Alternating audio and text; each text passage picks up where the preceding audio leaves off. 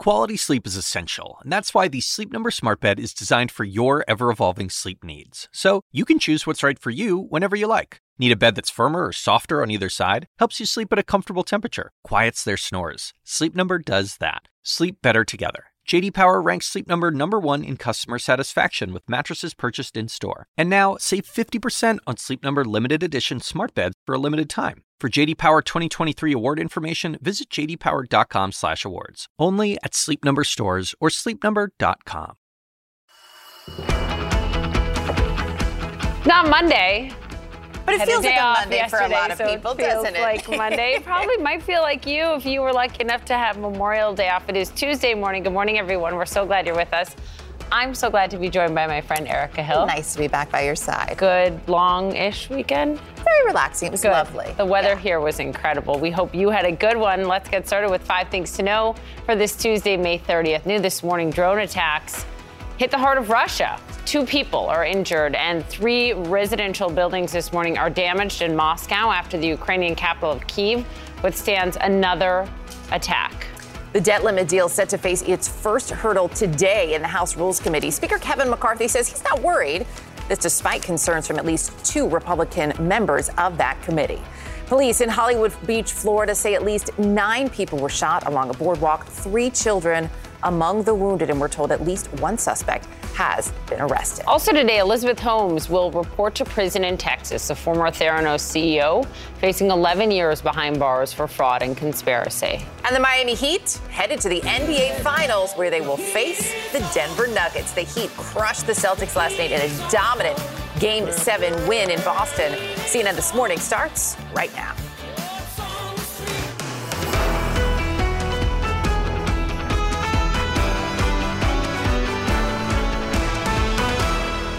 Here is where we begin, because new this morning, the Russian capital getting a firsthand sense of war after an alleged drone attack. Here you see a plume of smoke rising, and take a look at this. You can actually see a drone flying over the city as a man points out of his window. And here, what appears to be a fragment of a downed drone. Russian state media says 2 people were injured in Moscow and 3 residential buildings were damaged in the attack.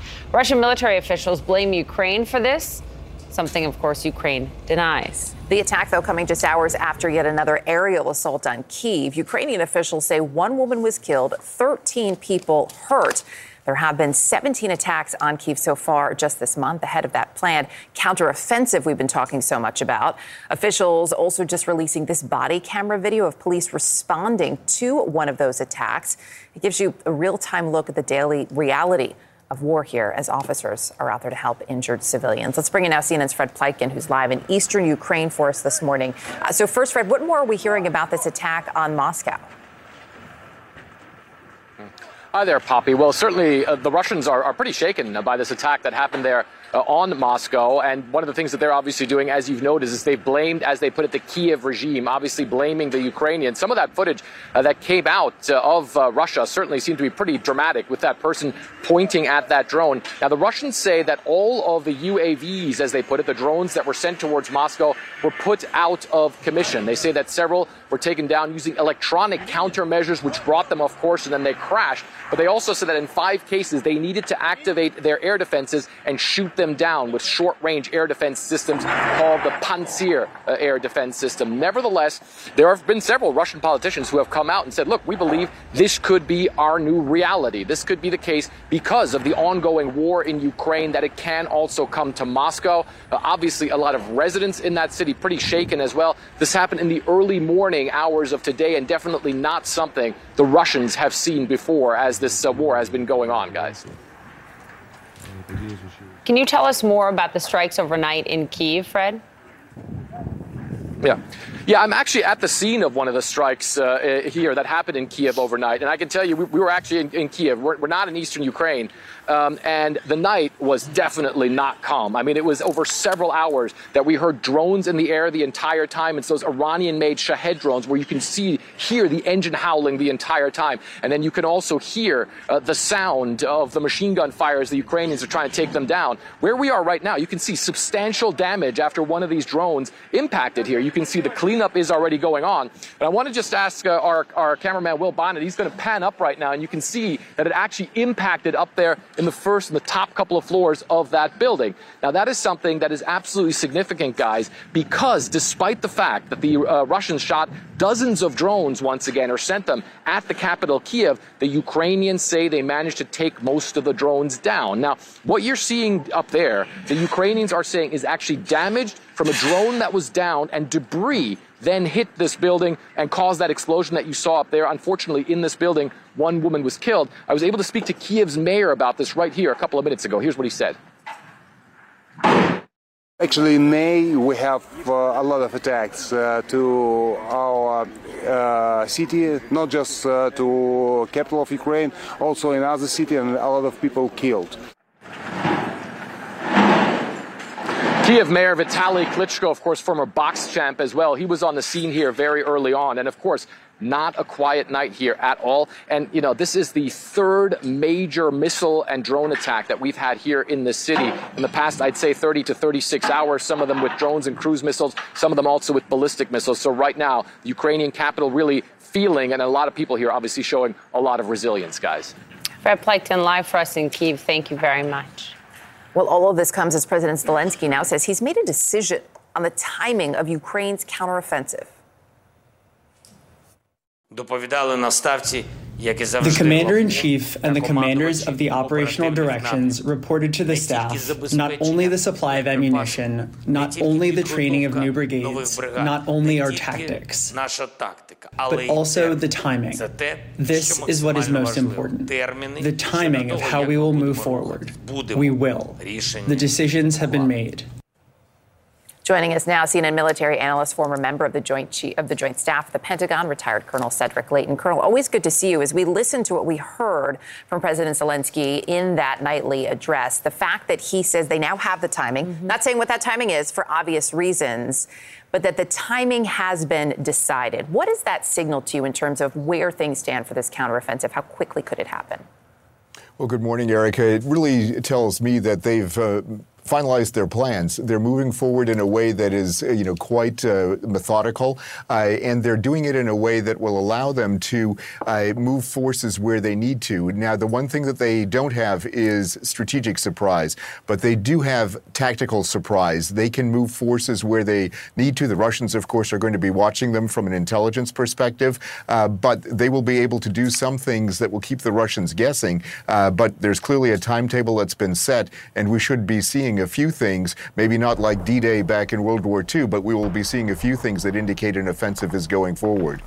I'm interested in why Zelensky would have said that we have decided on a time frame, we have one. Why would he say that at all? Why would he make that pronouncement? Poppy, I think it's messaging. I think it's also psychological. And what he's trying to do is he's trying to tell the Russian side that we are coming for you. We are going to move you out of our country. But on the other hand, he's still keeping them guessing, although he's made some pretty emphatic statements here. He's keeping them guessing as to the timing and the place where this is actually going to occur. And it could even be places in the sense that he could use multiple areas to mount certain types of attacks. We've seen this litany of attacks in Kyiv, but we are also seeing attacks making their way all the way to Moscow. Russian officials, as Fred Pleitgen, just said, saying they believe this could be their new reality. How are you reading that this morning? How are you reading those attacks? Yeah, these are very interesting because generally what they're using are drones that are actually Soviet-era drones that have been modified by the Ukrainians. So the Ukrainians are not violating any promises that they've made to the West and to the U.S. in particular, not to use U.S. or Western-supplied weapons to attack Russia itself. But they're still doing it, and it's not quite, setting Russia ablaze, to borrow a phrase from Churchill. But what they are doing is they are actually moving forward and telling the Russian population that they are at risk of some kind of an attack. It's not as bad or as severe as the attacks on Kyiv, obviously, but it is clearly something that puts people at risk, and it's a warning. One question in all of this sort of bigger picture, Colonel, is the role of China And can China be a moderating force at all? They have said as much, but there are real questions about what that would look like and where their alliance would be. The fact that given that the Chinese government is refusing to sit down with Defense Secretary Lloyd Austin, basically saying, no, you cannot meet with your counterpart at this security forum happening this week in Singapore, reminds me of what Lloyd Austin told Caitlin in their interview months ago after the spy balloon, right, that basically the Chinese weren't picking up the phone. It does not seem like things have improved since then. How does that factor into what's going on in Russia and Ukraine? Yeah, that's certainly true. Things have not improved, and it seems as if China and Russia are basically in lockstep when it comes to the diplomatic aspect of this. And I think what the Chinese are failing to do in this particular case is take advantage of an opportunity to play the role of mediator, or at least seem to be playing the role of mediator. The very fact that they're not meeting with Secretary Austin is an indication that they're not really interested in being a mediator. They're more interested in supporting Putin, and that's going to limit their effectiveness with Ukraine, and it's going to limit their effectiveness with other countries in the West. Colonel Cedric Leighton, always appreciate your insight. Thank you. Thank you. This morning, new surveillance video shows the moment that people started running for their lives. This happened during a mass shooting on a crowded Florida boardwalk. 9 people were shot, including a 1-year-old baby. Here's another look at the chaos. Police say they've detained 1 person. They're still searching for an additional suspect. Carlos Suarez joins us live in Hollywood, Florida. I mean, on a beach boardwalk, 9 people, a 1-year-old shot. What do we know about the victims at this time? Well, right now, Hollywood police have not released the names of these victims. Authorities out here said that an argument between 2 groups of people led to that shooting. The boardwalk out here is lined with hotel, restaurants, and bars. It's where thousands of folks had gathered to celebrate the Memorial Day holiday. And it's when that shooting took place Monday afternoon, rather. Cameras out here captured the crowds of folks running for safety after they heard the shooting take place. Some videos that were posted on social media showed some of the injured being treated on the beach. Now, Hollywood police say that they had a number of officers in the area in anticipation of the holiday crowds, and so they were able to get a lot of these injured folks to a hospital in relatively short order. The chief of police here in the city of Hollywood talked about exactly some of his feelings a few hours after the shooting. Here's what he said. It's unfortunate when we have law-abiding citizens come to our beach to enjoy the day that gets disrupted by a group of criminals who engage in this type of violent activity. These that were involved in the incident today will be held accountable for their actions. All right, Poppy, so 9 people in all were shot, 4 of them minors, including that 1-year-old baby. We're told all of the people that were shot are expected to be okay, and that 1-year-old baby is in stable condition. Thank goodness, but still terrifying. Carlos, thanks for the reporting very much.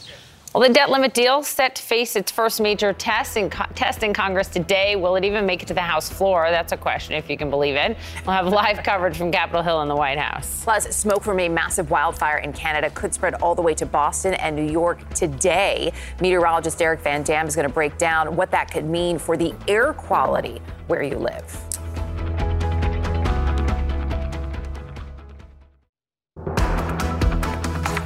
Okay, so there is a deal, a framework, a deal in the works. There's actually legislative text to the debt limit deal, and it will face its first major hurdle today. The House Rules Committee set to hold a make-or-break vote that could potentially kill this before it even reaches the floor. Some of the loudest Republican opponents of this deal sit on the Rules Committee.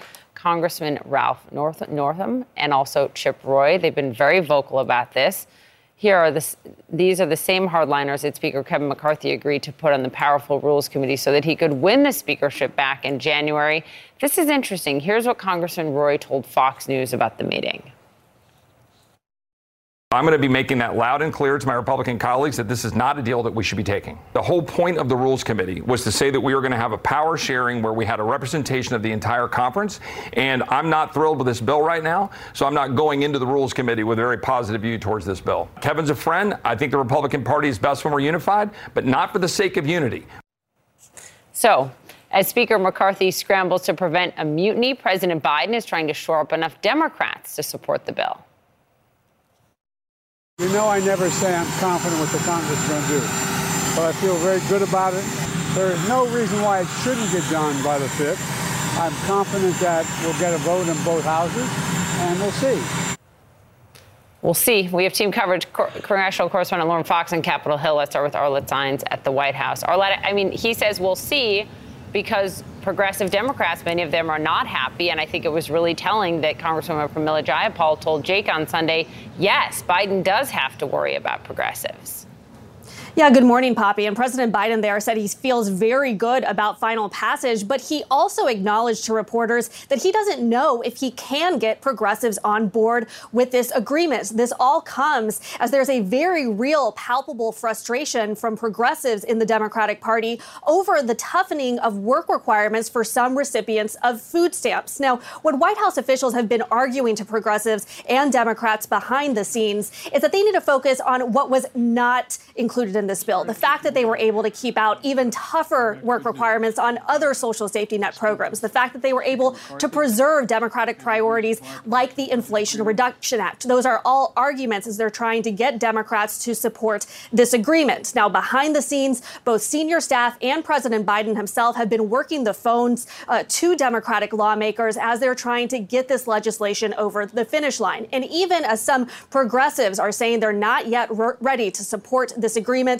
the White House did get a boost yesterday when this coalition, the New Democratic Coalition, the leaders of that group said that they will endorse this agreement. That group comprises about 100 Democrats, which will be key as they are trying to get this legislation over the finish line with that House vote expected tomorrow. Lauren, when it comes to this House Rules Committee, the meeting that we're all waiting for later today, there is the potential to stop this bill in its tracks.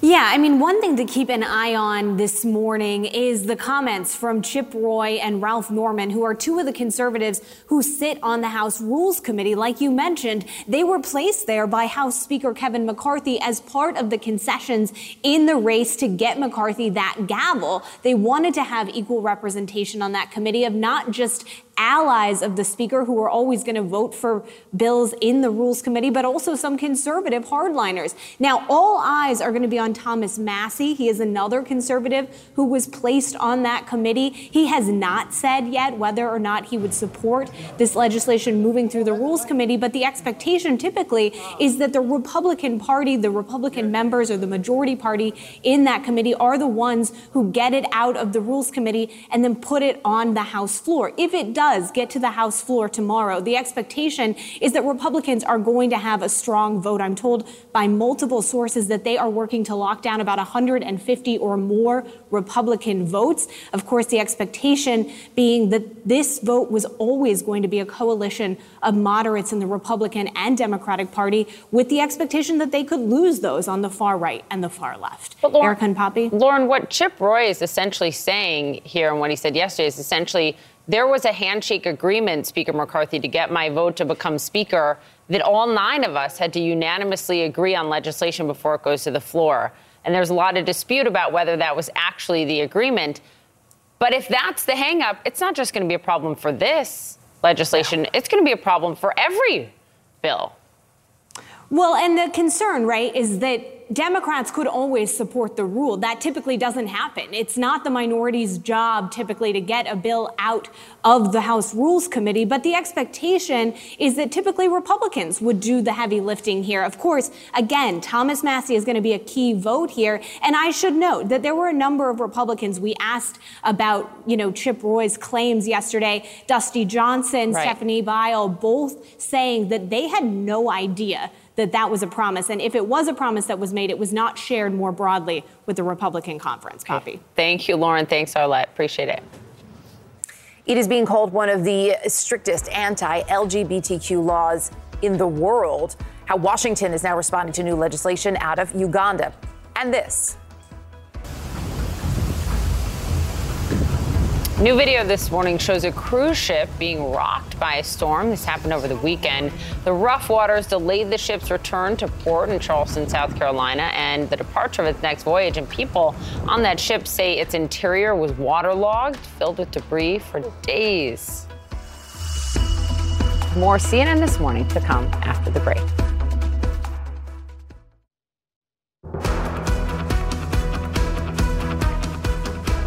Smoke from devastating wildfires in Canada could blanket New York and Boston today, and forecasters are warning this smoke could get so heavy that the air quality could not only drop, but you'll likely be able to smell the smoke if you're in the area. The fires have forced thousands of people to evacuate their homes in Nova Scotia. Take a look at some of this dash cam video, which shows a raging wildfire there. So car driving down a highway, flames and smoke rising there, as you can see. Scary stuff from both sides of the road. CNN's Derek Van Dam is with us now. So, Derek, give us a sense. When could folks in the Northeast start to see this smoke make its way down? Yeah, I think we've got another couple of hours before we start to experience the thickest of the smoke. And good morning to you, Erica, and good morning, New York City. Your hazy skies with this kind of hue of orange and red brought to us by our northerly neighbors in Nova Scotia. You saw the wildfire smoke that kind of inhibited the driving conditions just outside of the Halifax area. And you just got to follow the wind to see where the smoke is coming from. So you can trace it back all the way to the fires that are taking place just outside of Halifax. And that is going to drift into places like New York, Boston, Philadelphia. And this is different than the smoky sunrises and sunsets that we've seen over the past couple of weeks. That was smoke from the upper levels of the atmosphere from wildfires in Alberta. So that's the western side of Canada.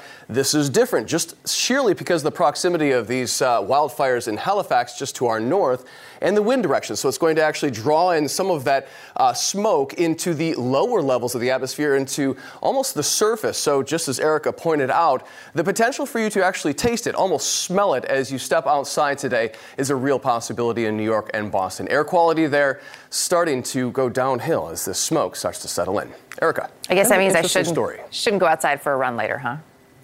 Yeah, I would put that off until tomorrow. All right, Derek, thank you. Good excuse. All right, President Biden is threatening sanctions in Uganda after the president of Uganda signed one of the strictest anti-LGBTQ laws in the world. President Biden called the measure shameful and demanded its immediate repeal. Republican Senator Ted Cruz joined the president, slamming the new law, calling it horrific and wrong. Our David McKenzie joins us live from Johannesburg with more. David, good morning. You've been following this for a long time. It's been making headlines, but now it is officially law. And some of the provisions in it also criminalize sex education completely for the gay community. They also call for rehabilitation or conversion therapy, as many people call it here in the United States. This is broad. Where does this go? Poppy, good morning. It is very broad and very dangerous for the LGBTQ community, say human rights lawyer. I've been speaking to people who are part of that community in East Africa. They say they are afraid. They're worried because this is a very vaguely worded bill, but has very severe punishments, including years in prison for promoting homosexuality. And I'm using the term in that bill. It also says that you can't have sex education for those who are in the LGBT community. Public health officials say that it will stop people going to clinics and getting services because they are afraid. Already, many people have been fleeing their homes, afraid of being handed over to the authorities because of this bill. And that's the other thing it asks for, is for people to hand over those who they believe are LGBT to the police and for them to face prosecution or very widely discredited conversion therapy. So it is a very bad news bill for that community, and there is a promise from lawyers within the country to fight it. Poppy? This went back to Parliament because this has been going on for months now, and they made some revisions to it, but ultimately passed it. So since it has the support of the president and the majority of Parliament, is there any chance at all of it getting revoked or repealed? It will certainly get appealed in the court of law, and that was happened to a previous law like this several years ago. But it will, we believe, go into effect in the coming days or weeks, and then it basically means that people can be put in jail or have the death penalty against them because of this law. Now, the US President Biden has said that they are going to review the relationship through the National Security Council with Uganda. You can expect possible sanctions coming in the coming weeks. The U.S. spends about $1 billion in humanitarian and military support of Uganda, and that money is extremely important leverage for those wanting to see the end of this bill before it does real damage to those communities in Uganda. And because you had Senator Ted Cruz, a Republican, of course, weighing in on this, you possibly could have bipartisan support in Congress to punish Ugandan lawmakers for this bill. Poppy? To sanction, essentially? You could sanction individuals and certainly put punitive measures when it comes to foreign aid coming from the U.S. To Uganda. And I expect that to follow from the White House in the coming days. Okay. David McKenzie, thank you so much for that reporting. Florida Governor Ron DeSantis kicking off his campaign in Iowa today. Recent polling actually shows him neck and neck in the state with another candidate who will also be making a stop there this week. We're live in Des Moines.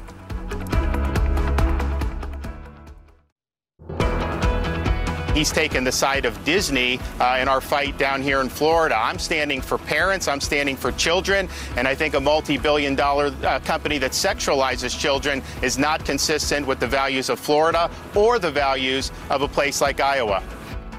Florida Governor Ron DeSantis there. He is in Iowa today, where he's kickstarting a multi-stop tour in the state. The governor's expected sales pitch? He's the guy more likely to win the Iowa caucuses, more likely to win than Donald Trump.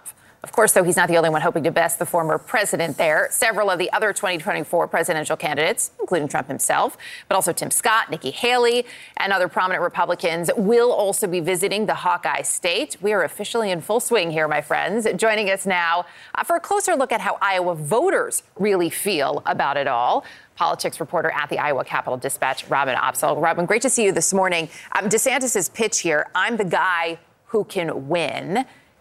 How is that sitting with Iowa voters? Yeah, I mean, it's definitely something some voters are very interested in. After the 2020 election, some people are looking for an alternative to Donald Trump, who, at least in the most recent Iowa polling, remains at the top of the list. So many people who agree with some of the politics of DeSantis are looking at alternatives, and DeSantis is a front runner as well. One of the interesting things is that Republican voters in Iowa know Trump. They know him well, obviously.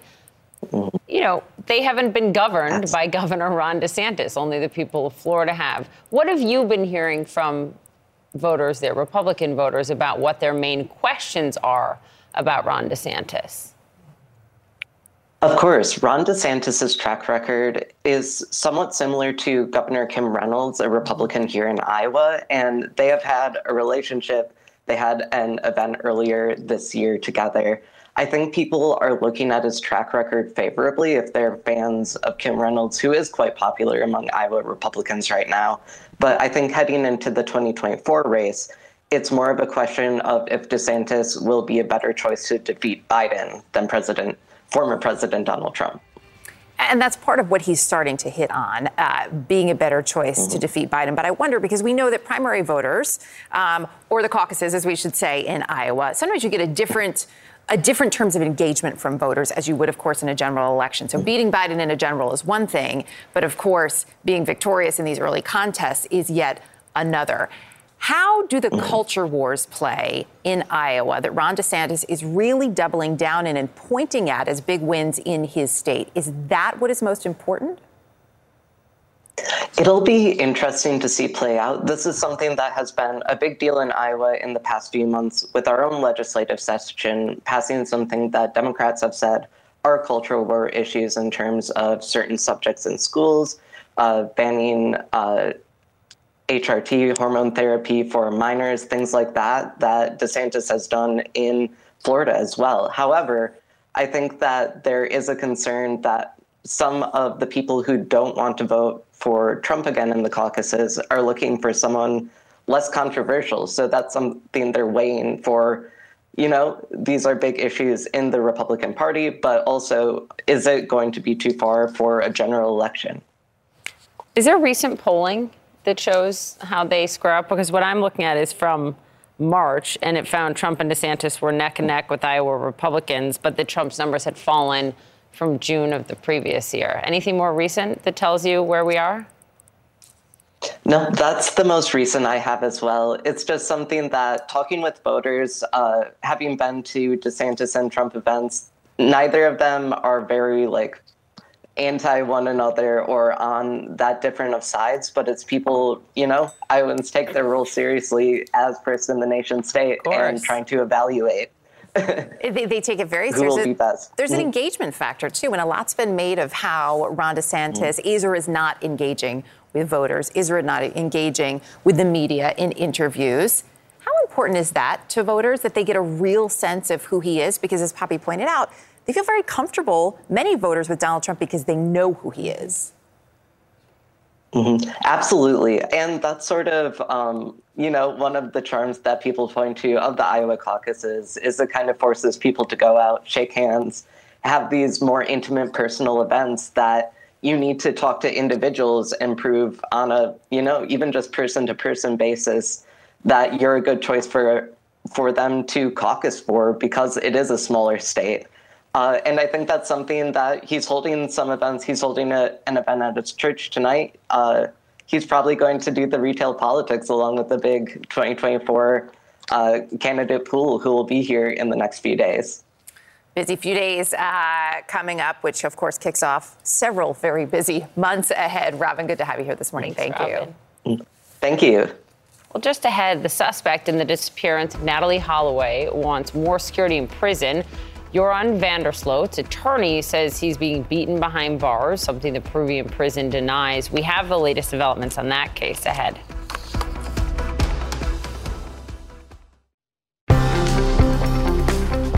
Welcome back. We're just a few hours away from opening statements beginning today in the trial of the man accused of killing 11 people at the Tree of Life Synagogue in Pittsburgh. You will remember this. It happened in 2018, and according to the Anti-Defamation League, was the deadliest anti-Semitic attack ever in the United States. Now, years later, federal prosecutors are calling for the death penalty. The verdict would have to be unanimous, but it is what many of the victims' family members say they want. Our Danny Friedman reports from Pittsburgh. 4 down in the atrium, DOA at this time. 4.5 years after the deadliest anti-Semitic attack in U.S. history, a jury will finally hear opening statements in the trial of the alleged gunman in the Pittsburgh synagogue shooting massacre. After a lengthy jury selection, which started in April, 12 jurors and 6 alternates were seated. Questioning focused primarily on whether these men and women could sentence the suspect, Robert Bowers, to death if he's found guilty of killing 11 Jewish worshippers. I don't think I could have ever anticipated the intensity of this jury selection. Throughout the process, family members of victims have watched Bowers from across the courtroom without handcuffs and dressed in collared shirts while speaking with attorneys. On the morning of October 27, 2018, prosecutors say Bowers walked up to the Tree of Life Synagogue and opened fire. Members of 3 congregations were worshiping there at the time. It's a very horrific crime scene. It's one of the worst that I've seen. Federal prosecutors say Bowers entered the building and intentionally shot people praying while expressing his desire to kill Jews. He now faces 63 felony counts, 22 of which are punishable by death. His defense team has offered a guilty plea in exchange for taking capital punishment off the table, and 2 of the congregations who were impacted asked the Justice Department in 2019 to accept a life in prison plea. But prosecutors were unswayed and are still fighting for execution. And families of 9 victims asked Attorney General Merrick Garland to keep the death penalty on the table, calling anything less a grave injustice. The death penalty must apply to vindicate justice and to offer some measure of deterrence from horrific hate crimes happening again and again. For us, I think 1027 is Pittsburgh's version of 9/11. It's a day that really shook the foundation of who we were as a community. Ryan Schreiber is the president and CEO of the JCC of Greater Pittsburgh, which served as a makeshift command post after the shooting. He says Jewish life here has continued and persevered after the attack. Do you know at this point what justice looks like? I don't. I know that it is going to be grueling for those families that lost loved ones, for a process that has taken 4.5 years to get here and will take a number of months to go. But they're also stronger together, and they do not feel like they have to take that journey by themselves. So, after 5 weeks of jury selection, nearly 5 years since that deadly attack, this trial is ready to start in just a few hours at 9 a.m. And our CNN team will be inside that courtroom through the duration of this trial to report all the news to you. Poppy? Danny, thank you very much. Peru's National Penitentiary Institute is now denying a news report that the prime suspect in the 2005 disappearance of Natalee Holloway was beaten in prison. An attorney for Joran van der Sloot telling ABC News his client was, quote, severely beaten, and also said he's petitioned for van der Sloot to be moved to another facility. CNN's Jean Casares joining us now. She's been following all of these developments.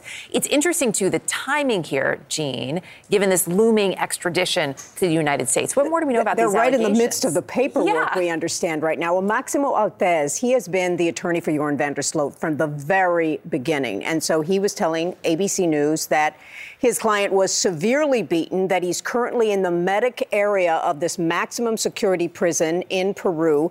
It's about 24 hours away from Lima. It is very, very remote. But he is asking the attorney for him to be removed to another maximum security prison as soon as possible. But the Penitentiary Institute of Peru is telling CNN this is not true. He was not beaten. He was not attacked.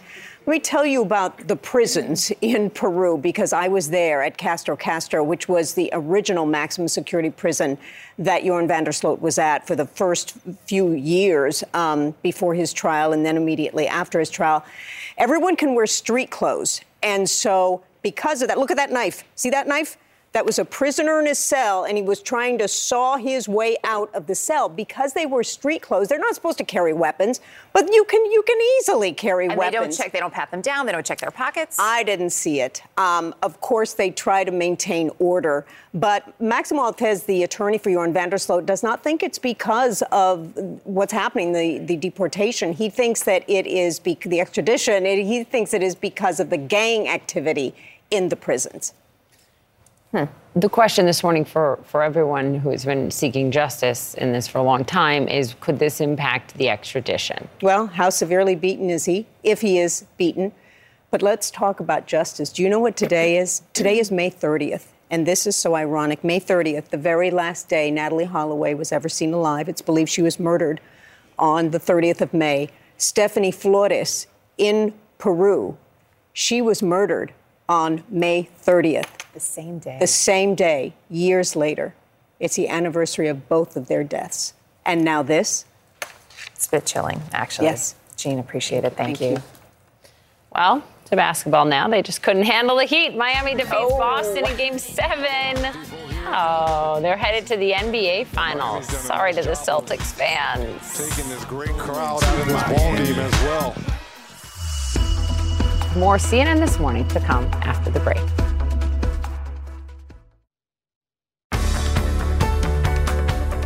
They stand eye to eye with history, and they did not blink. The Heat are going to the NBA Finals. Quite a night for the Miami Heat. Beat out Boston and the Celtics. They are headed, as you just heard, to the NBA Finals. The Heat started the Eastern Conference matchup with a dominating 3-0 run, but lost 3 games in a row. Made that comeback in Game 7 last night, beating Boston by 19 points. Miami fans brought out the pots and the pans to celebrate the big win. It will be a while before they can cheer on their team in person, though. The Heat now head to Denver to take on the Nuggets in the finals. Our Omar Jimenez is live in Boston. How are they coping? How are they doing this morning? Look, in short, not great. Coming into this game, I mean, there had been 150 attempts to come back from an 0-3 deficit and 150 fails. Now there have been 151. And the Celtics, of course, on the wrong side of that. They really just couldn't get it going from the beginning in any consistent way over the course of this game. And any momentum they got seemed to be completely met with an earth or soul-shattering 3 from the Miami Heat on their side. Take a listen to some of these fans as we spoke to them after the game ended. Reflects the feel of a lot of people. How are you guys feeling right now? Pretty terrible, honestly. Jaylen Brown is leaving. He says the fans hate him. Houston's going to give him the money, and JB's leaving. Mark my word. I just wanted to say on behalf of Boston, I wish my city had responded better. And look, after a loss like this, everybody is making theories about where players are going to go, what coaches need to do, and things like that. I think we heard a lot of that from fans. But let's not forget, let's not discount the Miami Heat here. Give them credit for what they did. You heard Kevin Harlan say they went eye to eye with history, and they did not blink here. They made their own history, becoming the first play-in team to make it to the NBA Finals and beating a number 1 seed along the way, and now the number 2 seed Boston Celtics. Take a listen to Miami Heat's star player, Jimmy Butler, after the game. I'm just confident. I know the work that we all put into it, so I know what we're capable of. But nobody's satisfied. We haven't done anything. We don't play just to win the Eastern Conference. We play to win the whole thing. Everybody's confidence is so high. We got belief that we can do something incredibly special. So we're going to hit the ground running when we get to Denver, and I like our chances. So they go on to play the number 1 seed Denver Nuggets. They said they had their bags packed for Denver and not to return to Miami, and they're capitalizing on that, planning ahead. Okay, Omar, thank you, friend. Game 1, Heat versus the Nuggets. That is Thursday night, 8:30 p.m. CNN This Morning continues right now.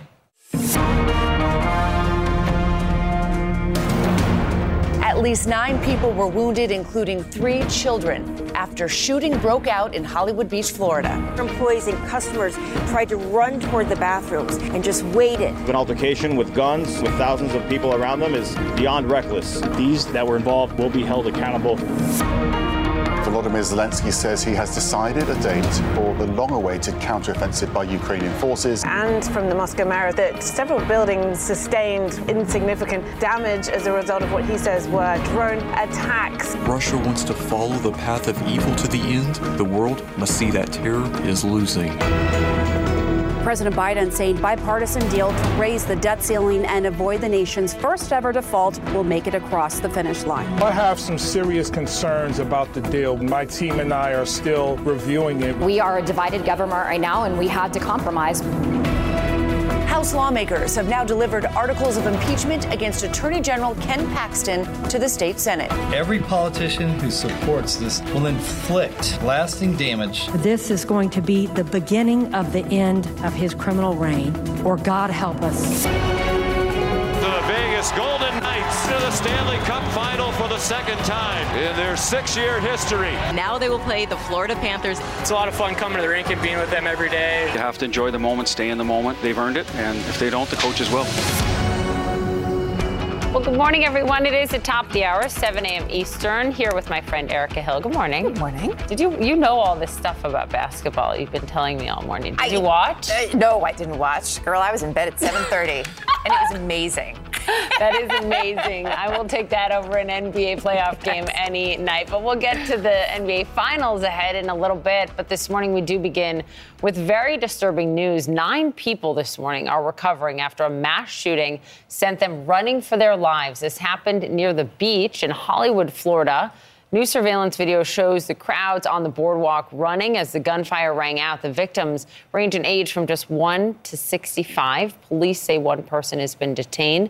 A manhunt is currently underway for a second suspect. Let's begin with our Carlos Suarez. He is live in Hollywood, Florida, with more. I mean, one of the victims, a 1-year-old. That's exactly right, Poppy and Erica, good morning. So Hollywood police out here are not saying a whole lot about their investigation. They have said that they've identified 2 people believed to be tied to the shooting. They said that this entire incident was a result of an argument between 2 groups of people when someone pulled out a gun and opened fire. The Broadwalk out here is lined with restaurants, hotels, and bars. It is where thousands of folks had gathered to celebrate the Memorial Day holiday, and it is where cameras captured that shooting a little before 7 o'clock yesterday. In the video, you can see these crowds of folks just running for safety after they heard the gunshots. Videos that were posted on social media showed some of the injured being treated on the sand. Now, according to Hollywood police, they had a number of officers in the area in anticipation of these large crowds, and so they were able to get a lot of these folks that were hurt to a hospital. Here now is the mayor of Hollywood talking about what happened. People come to a holiday, enjoy a holiday weekend on the beach with their families, and to have people and complete reckless disregard of the safety of the public, and to have an altercation with guns in a public setting with thousands of people around them is beyond reckless. All right, so authorities say that one person has been detained. It is still unclear at this hour exactly what these two groups of people were fighting over.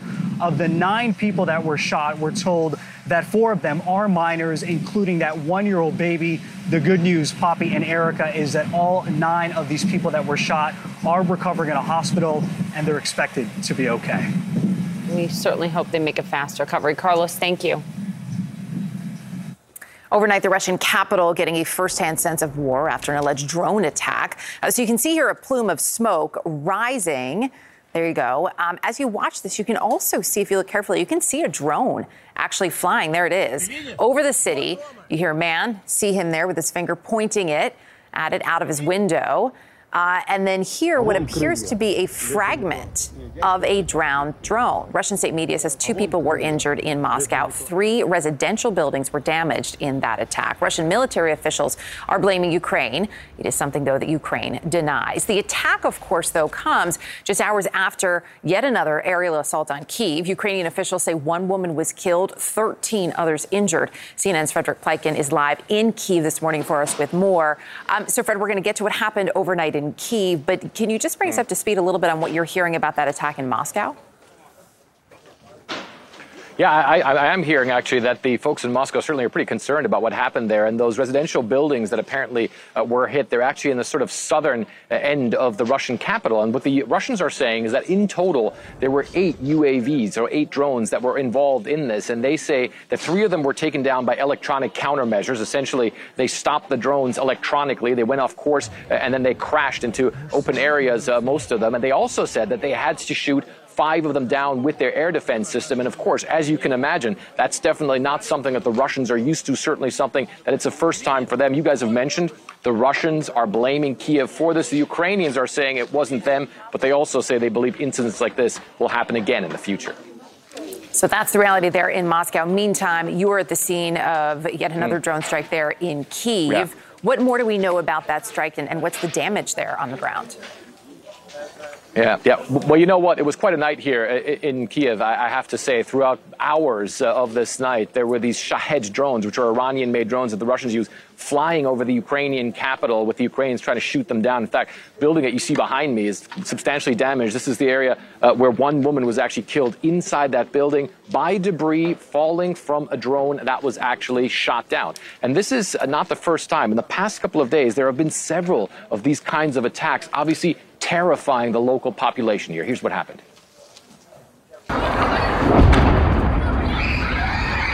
Terrified children running for their lives as Russia unleashed another massive aerial attack on Ukrainian cities.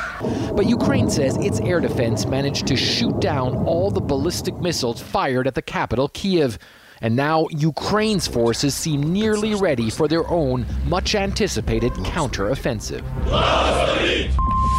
This weekend, Ukraine's top general, Valery Zaluzhny, releasing this video showing troops gearing up for battle and showcasing modern Western weapons with a clear message: it's time to take back what's ours.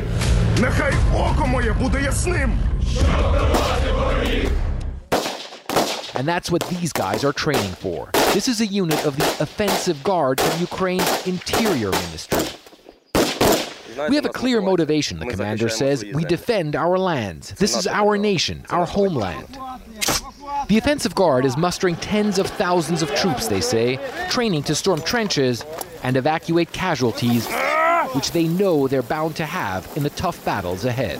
What these guys are practicing here, no doubt, will become a reality for the Ukrainian armed forces very soon, as Kyiv says it will start a massive counteroffensive to take back all of their territory, including Crimea.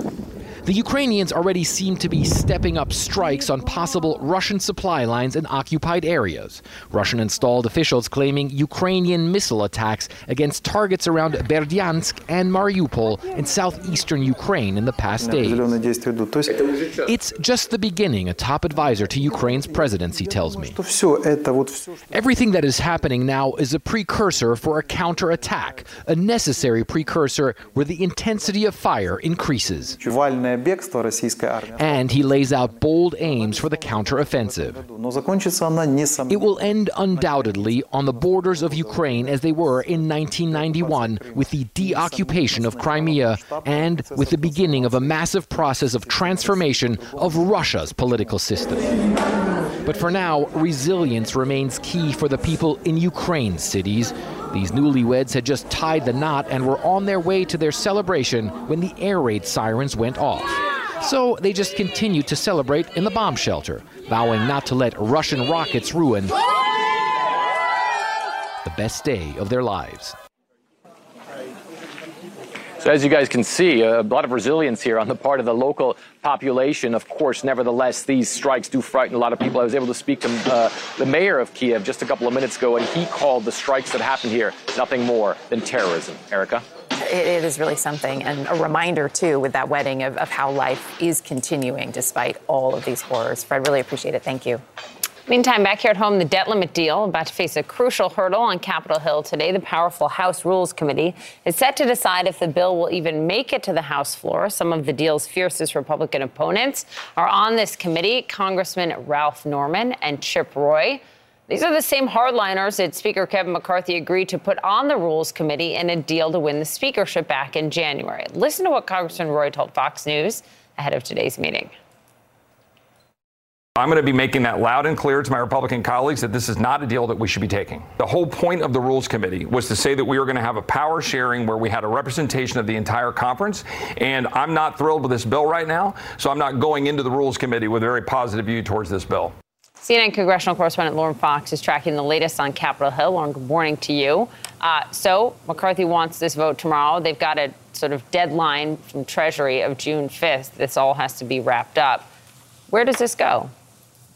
Yeah, this Rules Committee meeting today is really crucial, Poppy. The makeup of this committee is 9 Republicans, 4 Democrats. And typically the way it works is that conservatives are the ones who get these rules out of the committee and put them on the House floor. That's how it's been happening all year. That's the tradition of this committee, that the majority party is responsible for the rule to get it to the floor. But in this case, we are watching very closely some of those key conservatives, because what you're hearing from Chip Roy is that he's very upset about this legislation. You're hearing the same from Representative Ralph Norman, and we are going to be keeping a close eye on another conservative on that committee, Thomas Massie, and whether or not he becomes the critical tie-breaking vote in this committee today when it comes to getting it out of the rules. So one thing to keep in mind: earlier this year, when Thomas Massie was asked how he was going to use his position on the Rules Committee, this was back in January, he told my colleague Melanie Zanona, quote, "I would be reluctant to try to use the Rules Committee to achieve a legislative outcome, particularly if it doesn't represent a large majority of our caucus. I don't ever intend to use my position on there to hold somebody hostage, to hold legislation hostage." Now, his office is not saying how he is going to vote today in this committee, but obviously that comment back in January, giving some insight into how at least Thomas Massie is viewing his role on this Rules Committee today. If it makes it out of the Rules Committee, we expect it will have the votes it needs to pass on the House floor, with multiple sources telling me that Republicans are confident they could get, or are at least locking down, about 150 or more Republicans. Poppy? Okay, Lauren, thank you very much. Joining us now, Congressman Brendan Boyle. He's a Democrat from Pennsylvania, the ranking member of the House Budget Committee, and he's also been in close contact with White House negotiators throughout this debt ceiling fight, throughout this process. Good to have you with us this morning. Just picking up there where my colleague Lauren Fox left off, are you concerned at all about the House Rules Committee meeting today? Chip Roy was very clear. This is, in his words, not a deal we should be making. Well, I will be testifying in front of the Rules Committee, given that I'm the ranking member in the Budget Committee. I fully expect that those 2 ultra-right members, Chip Roy and Ralph Norman, will be voting no. Even if a third Republican votes no, there is always the possibility that a Democratic member votes yes. So certainly I will be very interested as I'll be testifying for hours and hours. But I am confident that one way or the other, the math will add up and that this bill will be sent to the entire House floor for us to vote on and I believe pass tomorrow. So you believe it will pass, but getting there, let's say gets to the House floor, but you're confident it's going to happen. As you know, fellow members of the Progressive Caucus, the House Progressive Caucus, are not feeling great about it. Congresswoman Jayapal was very clear with my colleague Jake Tapper on Sunday, saying, yes, Democrats should be worried here. Congressman Bowman yesterday telling Wolf he has serious concerns, and as of 12 hours ago, he was still undecided. President Biden yesterday said he doesn't know if he can get progressives on board. Where do things stand this morning? Well, if I had the unilateral ability to write a budget, it wouldn't look exactly like this. There are some provisions in there that I don't agree with. But when we look in totality at the entire bill, when we look at the number of things, extreme things that Speaker McCarthy and Freedom Caucus or far-right members were pushing, when we look at the prospect of a first-ever default in American history that would truly be a catastrophic event, I think taken in totality, you will see enough Democratic support to make sure this bill passes. So is that your message to progressives? That there's enough in here you can deal with? Vote for it? Well, first, I don't tell my colleagues on the Democratic side or Republican side, for that matter, how to vote.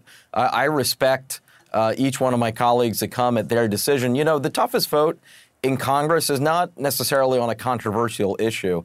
The toughest vote is on something that you agree with some parts of the bill and you disagree with others. Those are always, for me, the toughest votes. I've spoken to a number of my Democratic colleagues, whether they're moderate or progressive or somewhere in between, and I think each of us are wrestling with a piece of legislation that is neither perfect nor awful, but somewhere in between, and attempting to arrive at the best decision that reflects our districts as well as our values. So in those conversations, again, I know you said you're not telling people how to vote, but you are having these conversations. So I would imagine that your colleagues are expressing some of their concerns, as you point out, some of their frustrations. As you're having those conversations, is it your sense that despite some of those reservations, they will in fact be voting for this? It depends entirely on the individual. There certainly is no way to with one broad brush, paint the entire caucus's view. I will say if there is unanimity, it's on the fact that we're even stuck in this position that just literally a few days before what would be a catastrophic default, that we still have not raised the nation's debt ceiling. There's also a frustration on my part and others that we did not take care of this when Democrats had the power to do so for a couple of years. I think there's a great resolve, a number of my Democratic colleagues, to make sure we are never again stuck in this awful situation. Are you confident that that will happen? That you will never again be stuck in that situation? Yeah, I do believe that we are going to learn this lesson. Remember just how dangerous this has been. The most dangerous moment in the debt ceiling since 2011. There is a real possibility that this all had gone south had this deal not come together at the very last second. There's no question that the debt ceiling serves no purpose. It needs to be dramatically reformed. This is an incredibly dysfunctional process that in the end achieves nothing other than avoiding disaster. And I know you've proposed to get rid of it altogether in the past. As we look at where we stand, though, this morning, I found it interesting. Your former colleague, Congressman Max Rose of New York, was with us yesterday morning talking about this deal and the fact that you have people upset on both sides, that in some ways, and I'm paraphrasing here, this shows that it was actually perhaps a healthy negotiation, that this is a true bipartisan deal in many respects, because you don't have one side, winning, if you will, much more than the other. Is that how you look at it as well? I would say that, and it's very unfortunate that Speaker McCarthy conflated the debt ceiling issue, which we absolutely have to raise. We've raised 78 times since 1960. There's no question we have to raise it. He conflated that with what is a normal budget negotiation that would have been taking place in August and September anyway. The reality is, with a narrowly Republican House, a narrowly Democratic Senate, and Democratic White House, the budget was never going to be exactly what I would want and exactly what Speaker McCarthy and MAGA Republicans would want. This budget probably reflects that it is somewhere between those two options. Congressman Brendan Boyle, appreciate your time this morning. Thank you. Thank you. That was, Erica, that's really interesting to hear him say, just like we heard Pramila Jayapal tell Jake, on Sunday, the Democrats should have done this when they could have, right? And maybe next time. Great interview. Ahead, Ron DeSantis about to make his debut on the campaign trail as a presidential candidate after a bit of a glitchy start. He goes to Iowa. Plus, the desperate search for survivors still underway in Iowa after an apartment building partially collapsed. And there's a new report this morning. Rescue teams found a woman alive in that wreckage after she'd been trapped for more than a day. We have those details. More CNN This Morning to come after the break.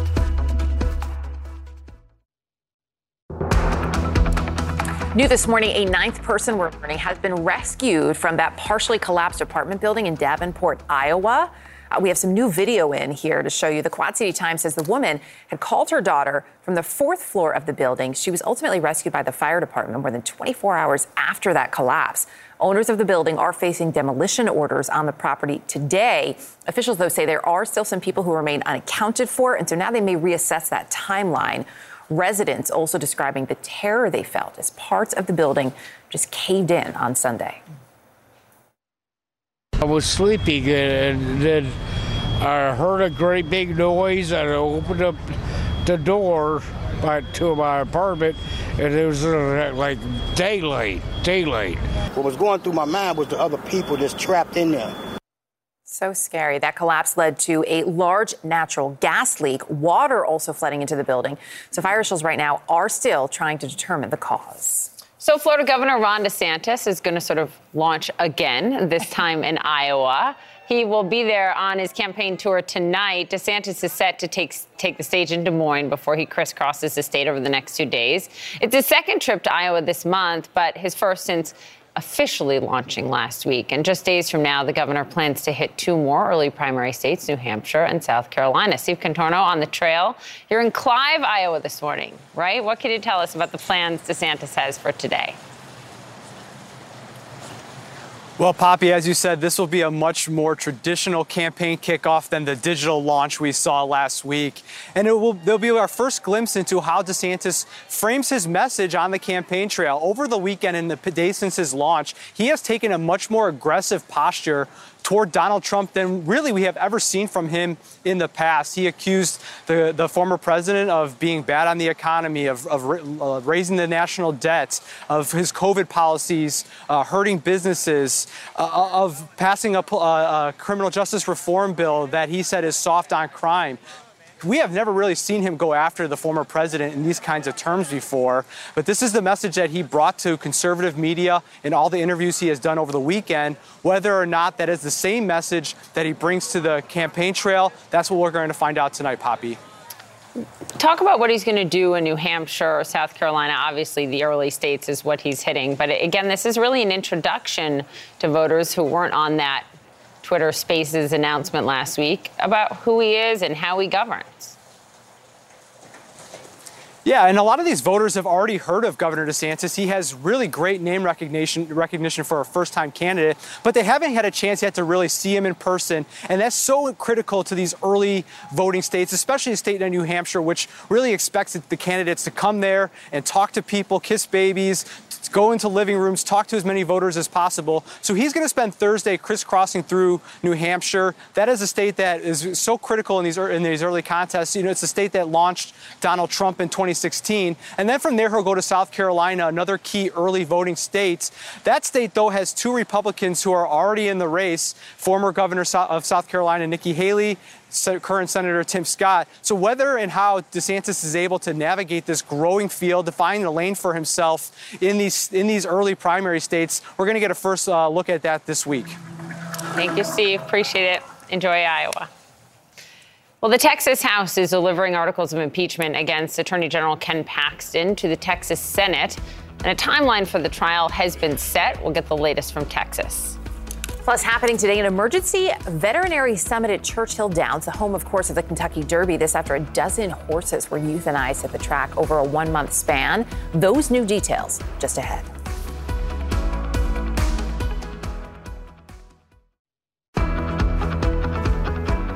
Lawmakers in the Texas Senate now setting a timeline to hold an impeachment trial against State Attorney General Ken Paxton. That's happening in the coming months, and it'll determine whether Paxton is removed from office. The articles of impeachment were delivered to the Senate on Monday, and that was just 2 days after the unprecedented move by the GOP-controlled House. Members there voting to impeach Paxton. CNN's Ed Lavandera is live this morning in Dallas. So, Ed, Paxton has been dogged, really, by ethics scandals since taking office in 2014. What happened in the state Senate? Well, it's really kind of the first step to what we're going to see here in Texas as the summer of impeachment. But Ken Paxton has been elected as Attorney General 3 times, but it's clear he's not going to go quietly. A history-making impeachment trial is going forward in the Texas State Senate. I am directed by the House of Representatives to present to the Senate the articles of impeachment preferred against Warren Kenneth Paxton Jr., Attorney General of the state of Texas. The House delivered 20 articles of impeachment to the state Senate Monday evening.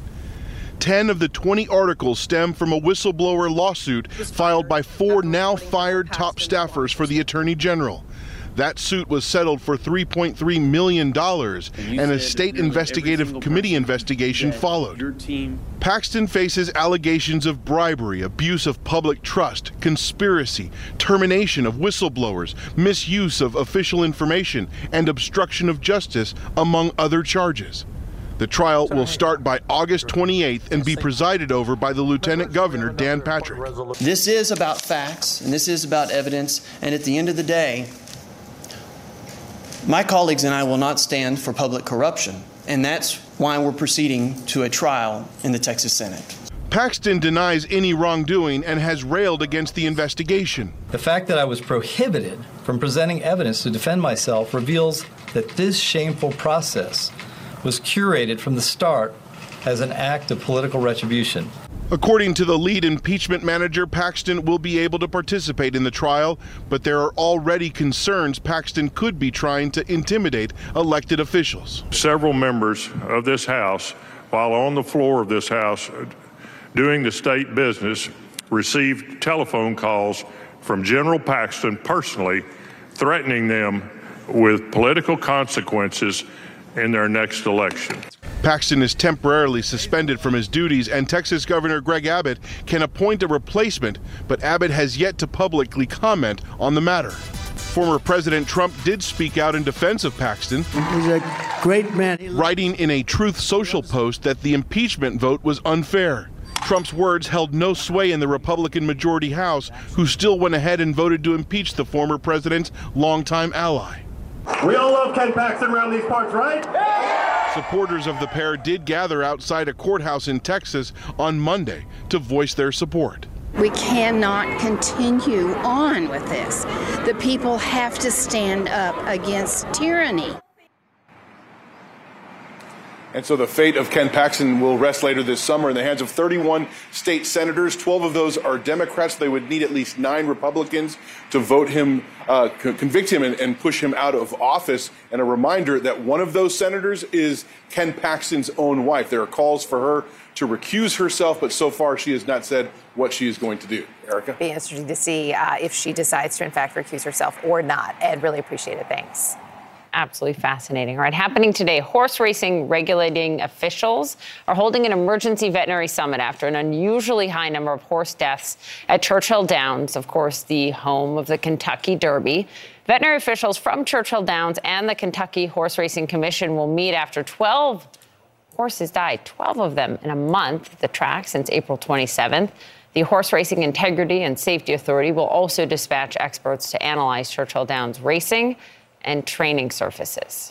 One doctor is calling this the most important virus you have never heard of. That is exactly why we're going to bring you up to speed in a CNN medical report just ahead. Plus, $38.8 billion, that is how much cash the Treasury Department has on hand this morning. We'll tell you which people actually have more money than the U.S. Treasury coffers right now as we get closer to the default deadline.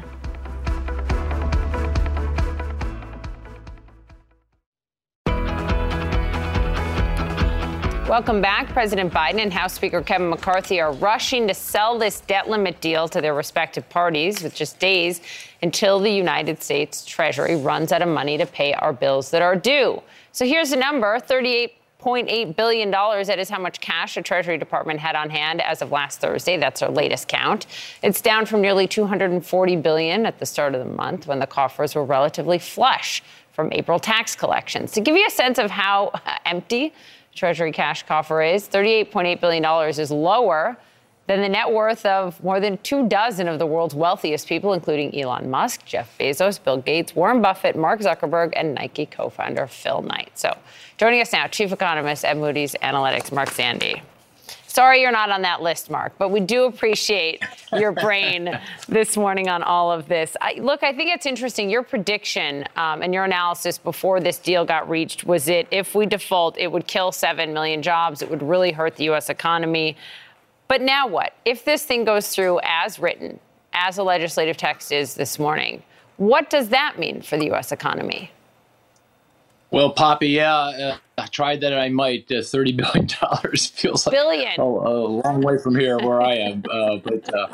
But anyway, I'll have to say, from the perspective of what it means for the economy, this deal, if it gets through Congress, and I think it will, it's pretty good, about as good as we can expect. I mean, given all the drama and Sturm und Drang and all the things that are going on here, and all the darker scenarios that could have unfolded, I'll take this one. Of course, the biggest impact will come from the spending cuts. But if you do a little bit of arithmetic, it's probably going to shave no more than 150,000 jobs from what it would have been otherwise. And that sounds like a lot of jobs, and it is. But just for context, the U.S. economy it's been creating about 250,000 jobs per month. It'll raise the unemployment rate about 0.1%. It's not great. I mean, The economy is weak. If I were king, I wouldn't have done this the way it's been done, obviously. But given all the things that have gone on here, I'll take it. Can it achieve a soft landing, avoid a recession?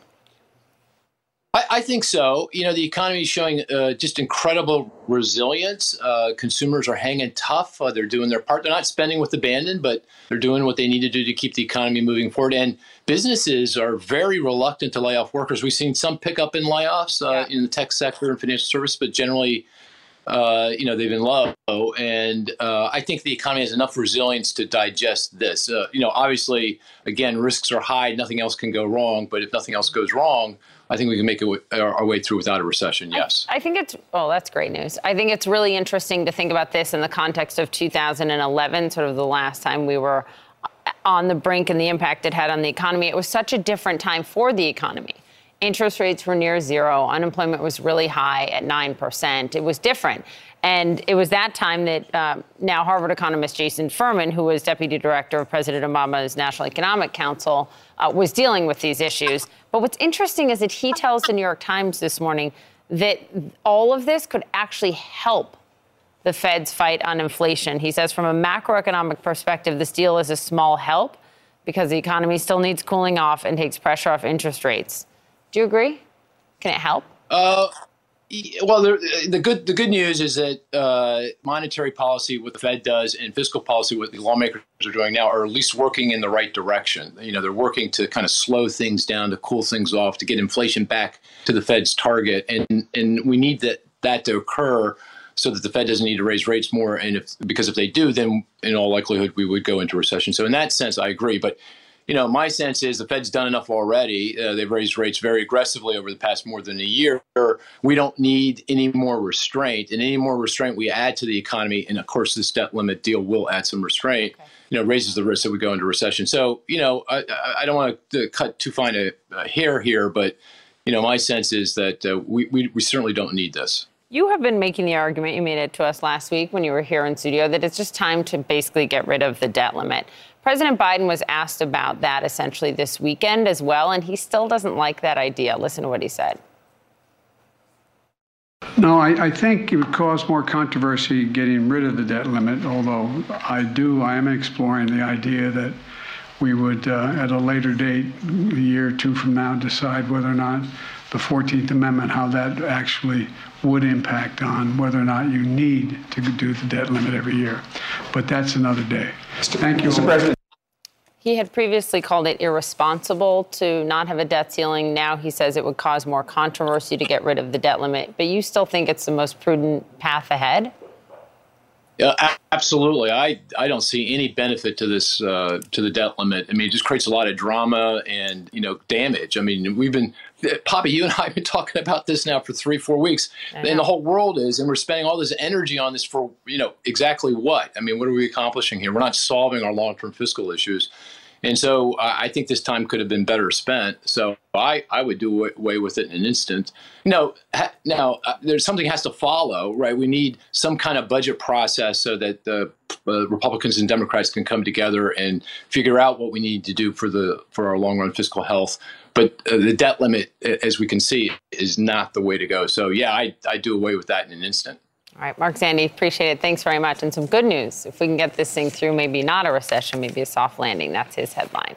All right, in our next hour, we'll speak with Democratic Congresswoman Debbie Dingell. Where does she stand on this deal? The most important virus you have never heard of. This morning, the CDC is warning cases of that virus. It's the human metapneumovirus. Surged about 36% more than usual this spring. And it could be a little bit of a doozy. Doctors say it can cause just as much misery as the flu and RSV. CNN medical correspondent Meg Terrell is here. So they're concerned. How concerned should we be? What should we know about this virus? Yeah, so, if you've ever taken a COVID test and it's been negative, but you've got all these symptoms, I've done this so many times with my kids when I've caught something they got in school. It could be this human metapneumovirus, and we really don't know that much about it. A lot of people haven't heard of it, but can cause a lot of the same symptoms, these hacking coughs, fevers, shortness of breath, runny nose, and in really severe cases, bronchitis and pneumonia. So it can be very dangerous for young children and for older people. We did see this spike in the spring, 36% higher than the seasonal averages before COVID. So it's getting disrupted the same way we've seen a number of respiratory viruses sort of change their behaviors as a result of the pandemic. And they say it's something we should keep an eye on. How dangerous? So for children under 5, the estimates for 2018 was that there were more than 14 million infections worldwide, 600,000 hospitalizations among these little kids, and 16,000 deaths. They're worse in developing countries, but this is a problem. The pharmaceutical industry has not devoted a lot of resources to developing vaccines. Moderna is one company that's working on it. I spoke with the CEO, and he pointed out the toll that they see, particularly in toddlers, as one reason they're trying to develop a vaccine for it. Interesting. Appreciate it. Thanks, Meg. Thank you, guys. It's being called quite the cruise from hell. That's a term that people are using, and you'll see why in a minute, because this Carnival cruise ship was rocked by a powerful storm, and then hallways have been flooded with water and debris, terrified passengers reaching for their life preservers. One of those passengers joins us with their experience next. More CNN This Morning to come after the break.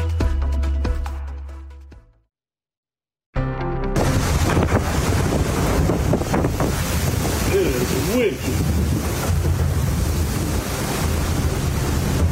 Like something out of the movie. Oof, a dream vacation in the Bahamas quickly became a living nightmare for cruise passengers after severe weather violently rocked the Carnival Sunshine. The ship was returning to South Carolina over the weekend when it hit rough seas. Rough, putting it mildly, leaving passengers frightened, wondering if they would make it back home. This, of course, according to one of our next guests, Bill Hassler, who was there for all of the fun. Not so sure it was fun. Let's show you this video that he shot. You can see all sorts of debris being tossed around the ship. Also water rushing into hallways and rooms. Carnival said this in a statement, quote, Carnival Sunshine's return to Charleston was impacted by the weather and rough seas on Saturday. The weather's prolonged impact on the Charleston area delayed the ship's arrival on Sunday. And as a result, the next voyage's embarkation was also delayed. We appreciate the patience and understanding of all our guests. Carnival Sunshine is now sailing on its next cruise. Well, Bill Hassler was on that ship and joins us now. Good morning. Good morning. I told you I grew up going on cruises. Never did I see something like this. What was it like to live through? Actually, I'm surprised I'm still alive. Really? Yeah, it was that bad. I've seen the looks on people's face when I was a crane operator in New York City, and I was running a locomotive for the Sandhogs, and I flipped the train over and slid it 650 feet on its roof. And when I climbed out of that train, the look of fear and death, they thought it was like I seen ghosts, like they seen ghosts.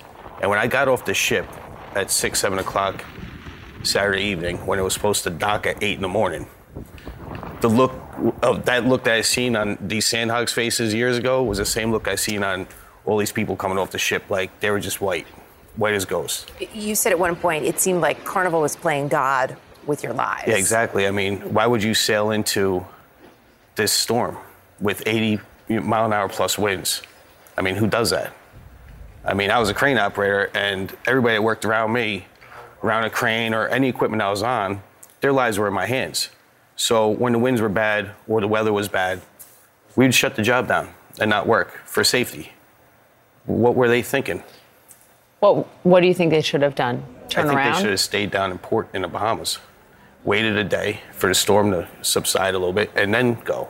Or when they got into the storm, why didn't they go further out into the ocean to get to the other side of it, to the backside? How accessible in the statement, which Poppy just shared, they thanked you for your patience and your understanding. How much communication was there as all of this was happening? Was there information on the loudspeakers? Were you told to go into certain areas? No, very little. I don't even think the crew knew what they were doing. I don't think they were trained enough for a situation like that. They were actually at one point scavenging to get the life boats ready to throw us out into the sea with 40-plus foot waves. I don't even know how you would even get in a lifeboat. If that thing went down, we were all dead. Wow. Yeah. At one point, a wave hit my window, it broke my window, and water was coming in. Coming into the boat and into your stateroom? Yes. What did you do at that point? Put on my life preserver. You did? Yeah, I actually fell asleep at one point for a little while with my life preserver on. You heard us read Carnival's statement. I wonder if you want something else from them. I mean, it sounds like you're very concerned that preparations weren't made and safety wasn't prioritized. They shouldn't have went through that storm, and they need to be held accountable. What does that look like to you? Meaning as far as what? Well, just not in terms of just you being compensated for that. Oh, no. But do you fear that could happen again? Oh, on yeah. another I mean, listen, it was like trip? a coin toss for them. And they got lucky. Maybe the next time they won't be as lucky. What do you think should then, just to follow up on Poppy's point there, what should change? What do you want to see change? There's got to be different laws about heading into storms, especially when you're not in one. How do you sail out of sun into a storm like that? It made no sense. Yeah. We're glad you're okay. Yeah. But I'm sure it's traumatizing, and it's probably all just starting to soak in, right? When I got home Sunday night, I had to crack open a beer and think about it, and I started shaking. Really? Because it just set in like that. Like, I couldn't even believe I'm still here. Like, when they say kiss the ground? Yeah, kiss the ground. Yeah. And you're staying on dry land for a while? Yeah. I'm staying away from the ocean. We're so glad you're okay. Thank you very much. Of course, we welcome anyone from Carnival to join us in the program. Talk about that if changes are coming as well. And CNN This Morning continues right now. Смотри, брат. Ты видишь? Вот Рома. All right, so take a look at that. Good morning, everyone. It is 8 a.m. Eastern, and we have a lot of news to get to. I'm here with Erica Hill. We're glad you're with us. What you just saw was a drone flying over Moscow, the Kremlin accusing Ukraine of launching an attack on the Russian capital with drones. The Ukrainians are denying any direct involvement. A manhunt is underway in Mississippi after another jailbreak at the same facility where a group of inmates escaped just weeks ago. And the Miami Heat are heading to the NBA Finals to face the Denver Nuggets after dominating the Boston Celtics in Game 7. This hour of CNN This Morning starts right now.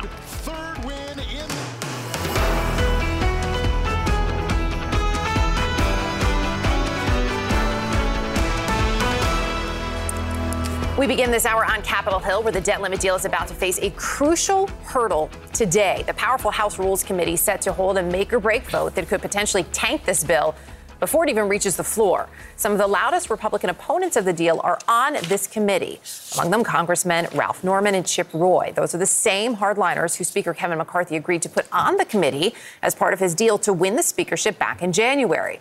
Well, here's where Congressman Roy stands. This is what he told Fox News ahead of today's meeting. I'm going to be making that loud and clear to my Republican colleagues that this is not a deal that we should be taking. The whole point of the Rules Committee was to say that we were going to have a power sharing where we had a representation of the entire conference. And I'm not thrilled with this bill right now, so I'm not going into the Rules Committee with a very positive view towards this bill. Kevin's a friend. I think the Republican Party is best when we're unified, but not for the sake of unity. Not for the sake of unity. On the other side of the aisle, President Biden is trying to convince progressives and other skeptical Democrats to vote yes.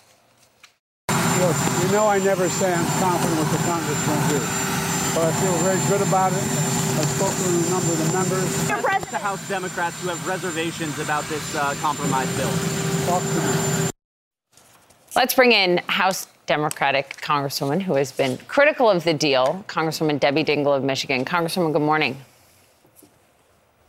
Good morning to both of you. We'll get into the energy components of it in a moment. That's a big deal to you, obviously. But we just saw moments ago your Republican counterpart, Congresswoman Nancy Mace of South Carolina, just said she's going to vote no. How are you going to vote on this compromise debt limit deal? You know, I'm still undecided. We cannot not pay our bills. We cannot. I think many of us right now are very angry that we have been held hostage, that we find ourselves in this situation. I do not believe compromise is a dirty word, but I spent my entire day yesterday in meetings with various White House officials and then other colleagues trying to understand what the implications were.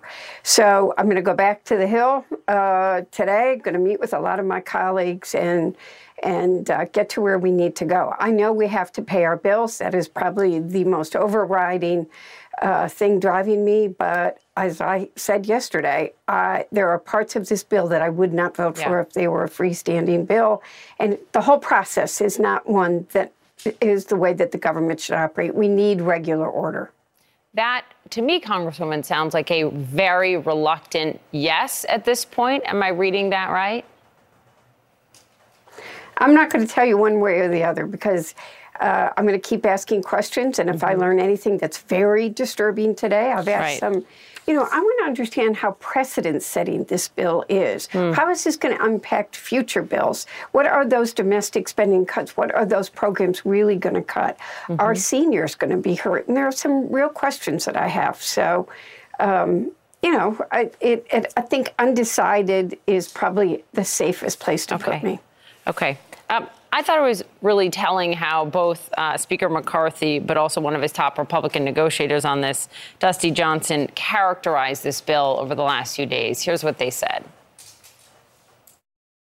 There were no wins for Democrats. There is nothing after the passage of this bill that would be more liberal or more progressive than it is today. It's a remarkable conservative accomplishment. Right now, the Democrats are very upset.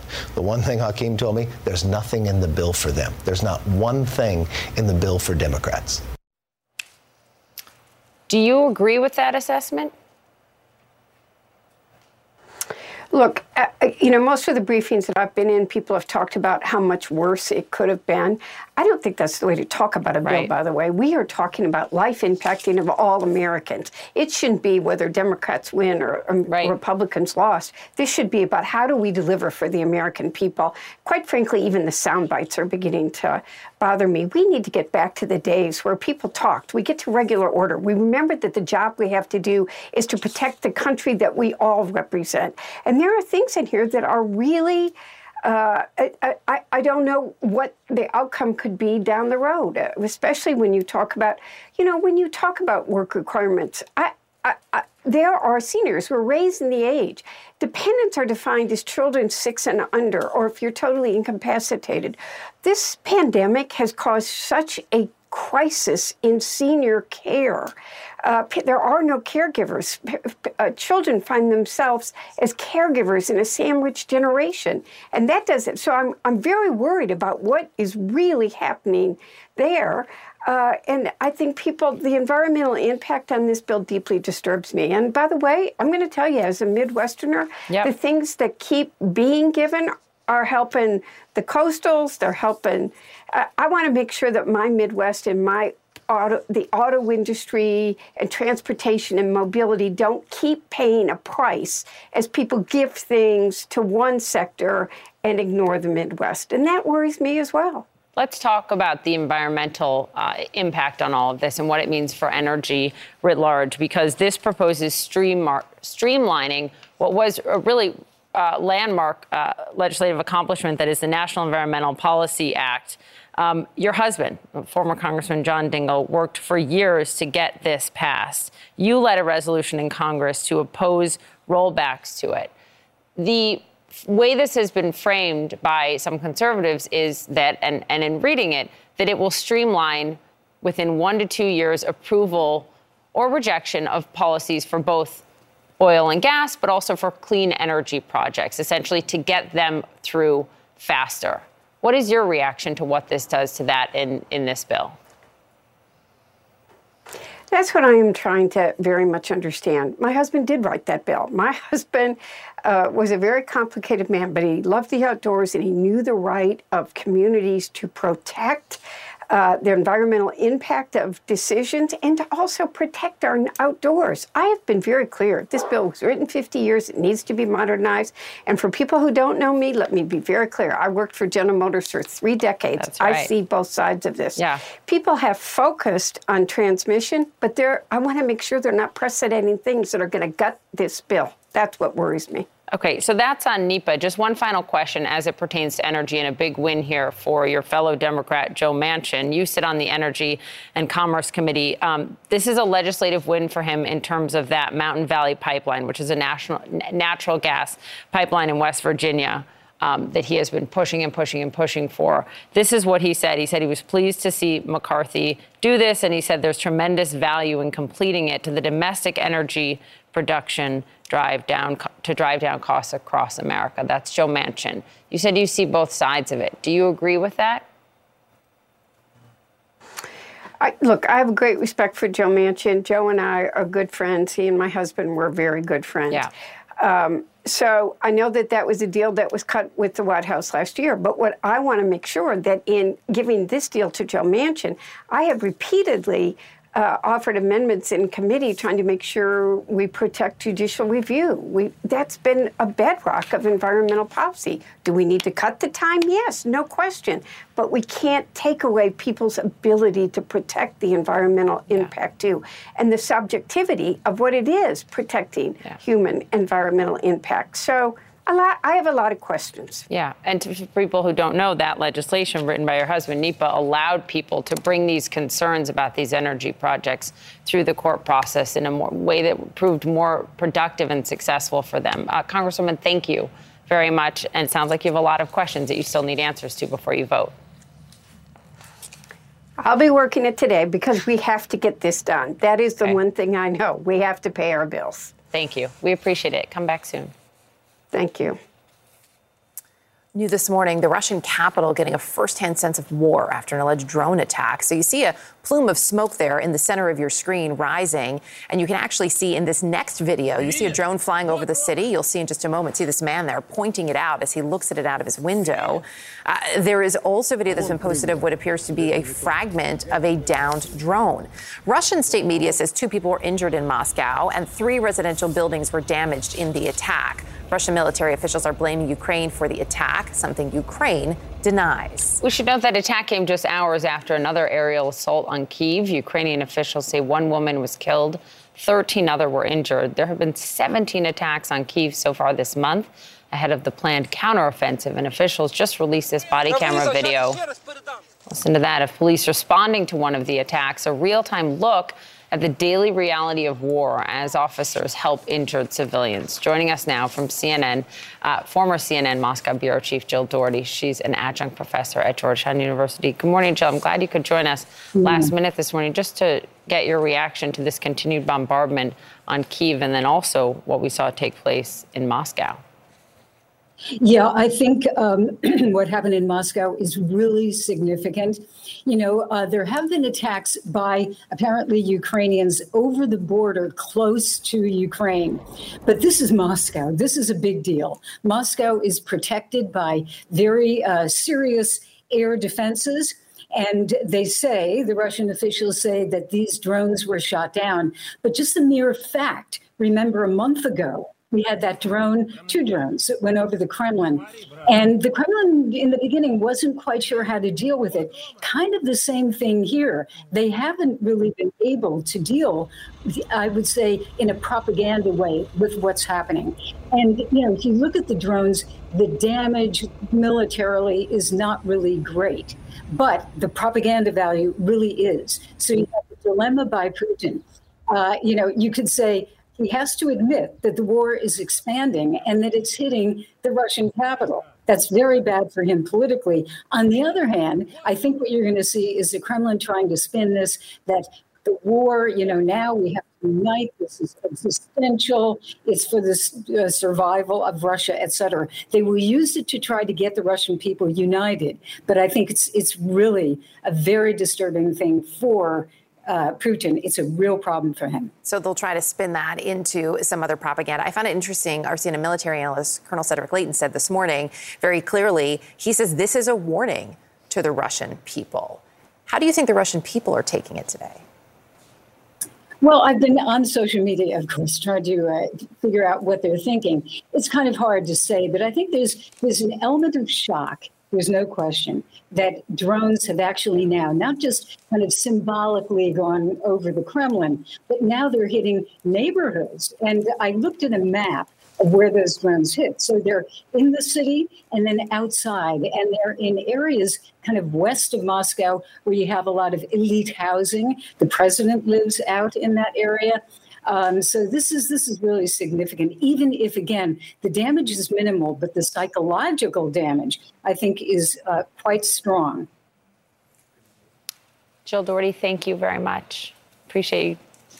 This morning, a manhunt is underway after 2 inmates escaped from a Mississippi jail. This happened yesterday morning. Police say Michael Lewis has been captured, but they are still looking for Joseph Spring. Officials believe they got out through an air duct, and it comes after 4 men escaped the same jail just over a month ago. Isabel Rosales joins us now. Good morning. What do we know? Hey, good morning to you, Poppy. The sheriff, Tyree Jones of Hinds County, says that this facility has been plagued with issues really since its inception. It's 30 years old. He says it's poorly built. He's also blaming poor staffing for these multiple jailbreaks, saying that these issues need to be addressed even as they're currently working to build a new facility. So on Monday morning, there was a deputy patrolling the outside area, and he discovered a fence that was damaged, some items, and then blood. So they conducted a certified head count, and that is where they found Michael Lewis and Joseph Spring to be missing. They also found a breach in the ceiling area of a recreation room and believe that these inmates escaped through an air duct that led outside. They jumped a fence and then they got away. Here's the sheriff on this latest escape.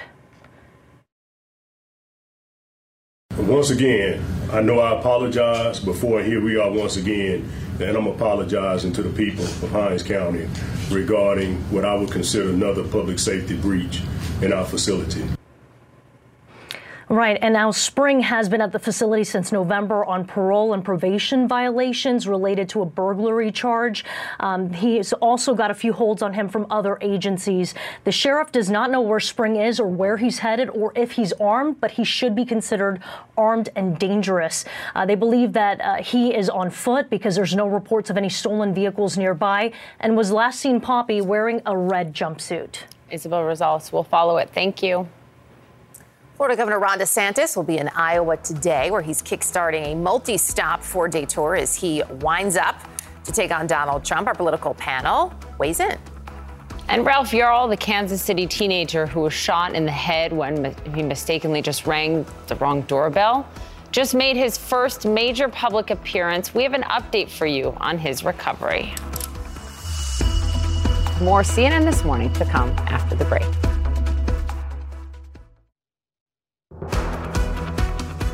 Everyone knows if I'm the nominee, I will beat Biden and I will serve 2 terms and I will be able to destroy leftism in this country and leave woke ideology on the dustbin of history.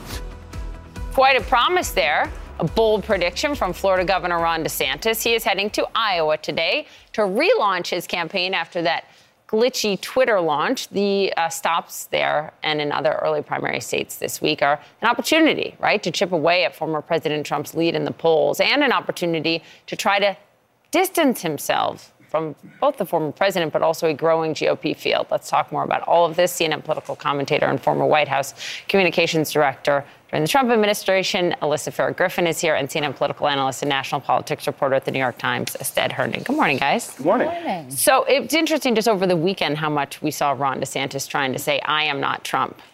I am not just a sort of less loud Trump, but I'm actually different on policy. Yes, and he took aim specifically at the First Step Act, which was one of the most bipartisan accomplishments of the Trump administration. An interesting move. I mean, he is mapping out a campaign that in many ways is to the right of Donald Trump. He's relitigating COVID, saying Donald Trump should have done less. It should have been less restrictive and had less closures, repealing the First Step Act, among other things. Yeah, but DeSantis voted for the first version of the First Step Act when he was in Congress. He was a very different man when he was in Congress. He's also a strong supporter of aid to Ukraine then. I think that what the DeSantis team is trying to figure out now is, A, how to differentiate themselves from Donald Trump, but in a way that can break through. And frankly, the answer to that tends to be running to the furthest right. However, you do have to worry about the fact that this will eventually become a general election, and some of the positions he's taking are radioactive to a general election audience. Yeah, and the initial conceit for his campaign was kind of electability driven, the idea that he could be the person who could do, unlike Donald Trump, and really bring in a coalition of people. What he has done over the last couple months is really shift that, to run so ideologically to the right, to try to make Donald Trump look inconsistent with the values that he made popular. And that's a different strategy than I think the DeSantis version we saw coming out of the midterms. It's really putting meat on the bones to really why of his campaign. But that's a different type of why than I think a lot of the donors and a lot of people who are coming to him initially. He's really switched up what the DeSantis brand would be as he's getting closer to the primary. And to put a finer point on that is he didn't win what the numbers he did in Miami-Dade because he was running anti-LGBTQ and very far-right policies. It was a strong economy in Florida, low tax policies, a good business environment, and that's all kind of being chipped away at. So what's so interesting, and I feel like we've talked about this so much, and we're going to continue to talk about it, is as we're leading into the primary, we know that is a lot different than when we get to a general election. Yeah. But what's fascinating is as we see and hear from some of these other more moderate Republicans, Chris Sununu just on Sunday was pointing out to Jake Tapper, okay, the culture wars are fine, but if that's your top priority, that's a problem because there are so many other issues, whether it be the economy, whether it being fiscal responsibility, that the party seems to have lost sight of. I guess the question is at this point, is there room for that within the scope? Yeah. Right? Within the scope of the Republican Party at this point. That's the key question, because for a lot of people, it's wish casting. They wish the economy was the top priority for voters. They wish that they were really making those priorities. But in Donald Trump's version of the Republican Party, it's not necessarily wokeness that has been the kind of cohesive ideology, but it has been grievance. It has been a kind of retribution. It has been being an enemy to the enemies. And that has been really what's drawn people toward him. The problem for DeSantis is as he's running in that, are you out-grievancing Donald Trump? Out-grievancing. It's the question. I'm not sure it can be done. And that's really what he's trying to do here. He's trying to get people to say, okay, if you're looking for a kind of way to thumb your nose at your enemies, I'm the guy, not Donald Trump. That's a different kind of calculation that I think we've seen before, but it's a reality that in this version of the Republican Party, that is the bind that's holding things together. There is not really evidence that there's room for that economic-driven message that we've seen the Sununus, that we've seen the other moderate Republicans taking. The onus, I think, is on them to really prove that there is an electorate for those ideas rather than it is on the other folks. Well, and that's an important point you raise, because we talk in primary seasons about base voters. And what we forget about is that any registered Republican who you can convince to turn out in a primary is a primary voter, is a base voter. So what DeSantis is doing is catering to the most traditional right, furthest right lane in a primary. But there are a lot of voters who could be activated in early primary states who often wait to vote Republican till the general. That's the lane that a Chris Sununu would need to take. Turn out voters who don't generally turn out in a primary, but are able to vote in a Republican primary. And that's the economy is where the message is. We heard him say on CNN on Sunday morning, Governor Sununu, that he's going to decide in the next week or two if he's running for president or not. He said the hardest challenge, he's already got the family on board. So he just has to make the decision. He sounds more likely than not, I think, to jump in from just listening to his interviews. But interesting, Governor of New Hampshire, Ron DeSantis is going to go to New Hampshire this week. How does he play in a state like New Hampshire? I mean, Ron DeSantis has made a kind of early state strategy, even at this point. Usually this is a time of national consensus building, a kind of national narrative. They've already been pointing to the amount of organizers that the super PAC has in early states, the amount of kind of he thinks he can turn out evangelicals in those early states. But New Hampshire, I think, is a unique place. The size of it really forces those individual questions. Those voters in New Hampshire just feel like they deserve those kind of individual interactions interactions with candidates. Yeah. And that has not necessarily been Ron DeSantis' strong suit, right? And so I think when he goes to a place like Iowa and New Hampshire, we're really going to see a test of his individual retail politics and getting off of those, I think, talking points, because he's really built his brand in the safe space of conservative politics. And that is not how Iowa and New Hampshire operate. They are going to push Governor DeSantis. Is there a sense of how much the campaign has been trying to prepare him for these moments? Because we've all been talking about it a lot, but I guess the question is that message getting through to Ron DeSantis? Mm-hmm. I think they're trying. I think we saw in Iowa shortly before his official launch where there was a little more interacting with voters and diners. But on New Hampshire, the whole state of New Hampshire is the size of some congressional districts. You can actually physically shake almost every hand in that state. Those are the people who tend to win that state. So I think that's going to be a challenge. I think there's a very Iowa-centric strategy for the DeSantis team. And that is a state where the cultural issues, the life issue, the anti-LGBTQ issues are going to play very well. I think it gets a little bit harder as you get to the later primary states. Absolutely. That abortion question specifically has been something that DeSantis has tried to push in Iowa because he knows there's that evangelical base there that may be soft for Donald Trump. And I spoke to Governor Chris Sununu last week, and he said that any Republican talking about a national abortion ban is hurting the party, and it is a losing strategy. So that's an interesting juxtaposition. Thank you both so much. Estelle, Alyssa, good to have you. Thank you. All right, more travelers passed through airports this Memorial Day weekend than even before the pandemic. We have new data just released by the TSA. And Theranos founder Elizabeth Holmes reporting to prison today for her 11-year sentence. So what will life behind bars look like for her? That's ahead. That was my favorite segment. You guys bring such good energy. Welcome back to CNN This Morning. Theranos founder Elizabeth Holmes must report to prison today. The tech entrepreneur is set to surrender at a federal facility in Texas. In November, a judge sentenced her to more than 11 years behind bars for fraud and conspiracy. She raised millions of dollars from investors while making false claims about her healthcare startup. Our Rosa Flores has been following this all, and she joins us outside of the federal prison in Bryan, Texas. Good morning, Rosa. Well, good morning, Poppy. According to the court order, Elizabeth Holmes is to report to the federal facility that you see behind me no later than 2 p.m. today. Now, it's unclear if she has read the inmate handbook, but all 82 pages are available online, and those are the rules and regulations that she will have to abide by for the next 11 years. I believe the individual is the answer to the challenges of healthcare. Elizabeth Holmes, the disgraced founder of Theranos, is set to trade in her trademark black turtlenecks for a prison jumpsuit after multiple failed appeals to keep her out of prison. Holmes, now a mother of two, is set to report to the federal prison camp in Bryan, Texas today. The minimum security women's prison is approximately 100 miles from Houston, Texas, and houses more than 600 inmates, according to the Federal Bureau of Prisons. The right to protect the health and well-being of every person, of those we love, is a basic human right. Holmes was only 19 years old when she dropped out of Stanford University to pursue her startup Theranos full-time. Once valued at $9 billion at its peak, Theranos attracted an impressive list of investors and retail partners with claims that it had developed technology to test for a wide range of medical conditions using just a few drops of blood. So this is the little tubes that we collect the samples in. We call them the nanotainer. They're about this big. Holmes appearing on magazine covers and was hailed as the next Steve Jobs. I've always believed that the purpose of building a business is to make an impact in the world. And that the company began to unravel after a Wall Street Journal investigation in 2015 reported that Theranos had only ever performed roughly a dozen of the hundreds of tests it offered using its proprietary technology and with questionable accuracy. Investors and retail partners backed out, and in June of 2018, Holmes pleaded not guilty. Ultimately, she was indicted for fraud before being convicted last year. Her rise and fall depicted in the hit Hulu show, The Dropout.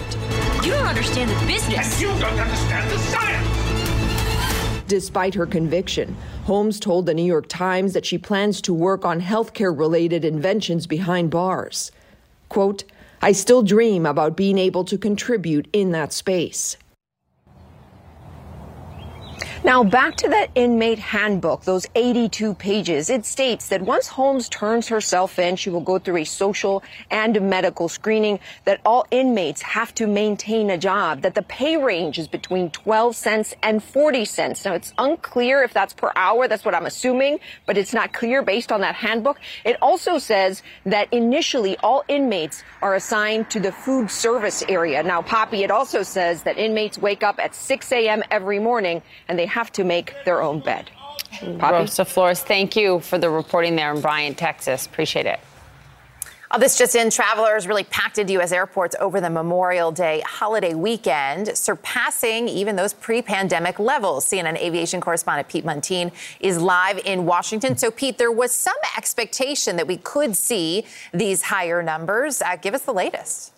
Well, you know, airlines have really passed the test here, Erica, and that's the big headline. Not only were cancellations low, but airlines carried 300,000 more people over the Memorial Day holiday than compared to 2019, back before the pandemic. The TSA just told us it screened 2.58 million people at airports nationwide yesterday. That was the second of two waves, people coming home. The first wave, people leaving home, that was even bigger, 2.72 million people screened at airports nationwide on Friday. That's the highest number we have seen since 2019.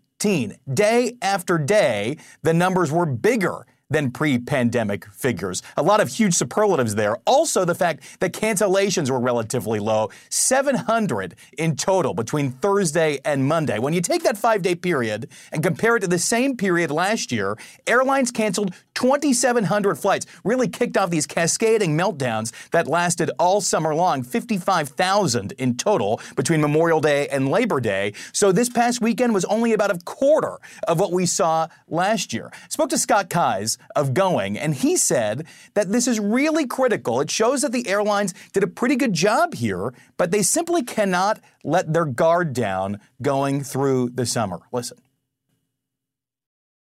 I think we can say without reservation that airlines have passed the test. I'm hopeful that means we're going to have a pretty good summer when it comes to flying.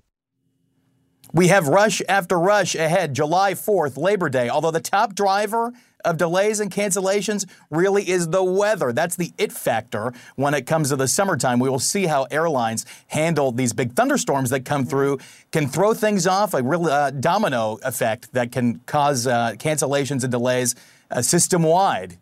And that, of course, is out of their control.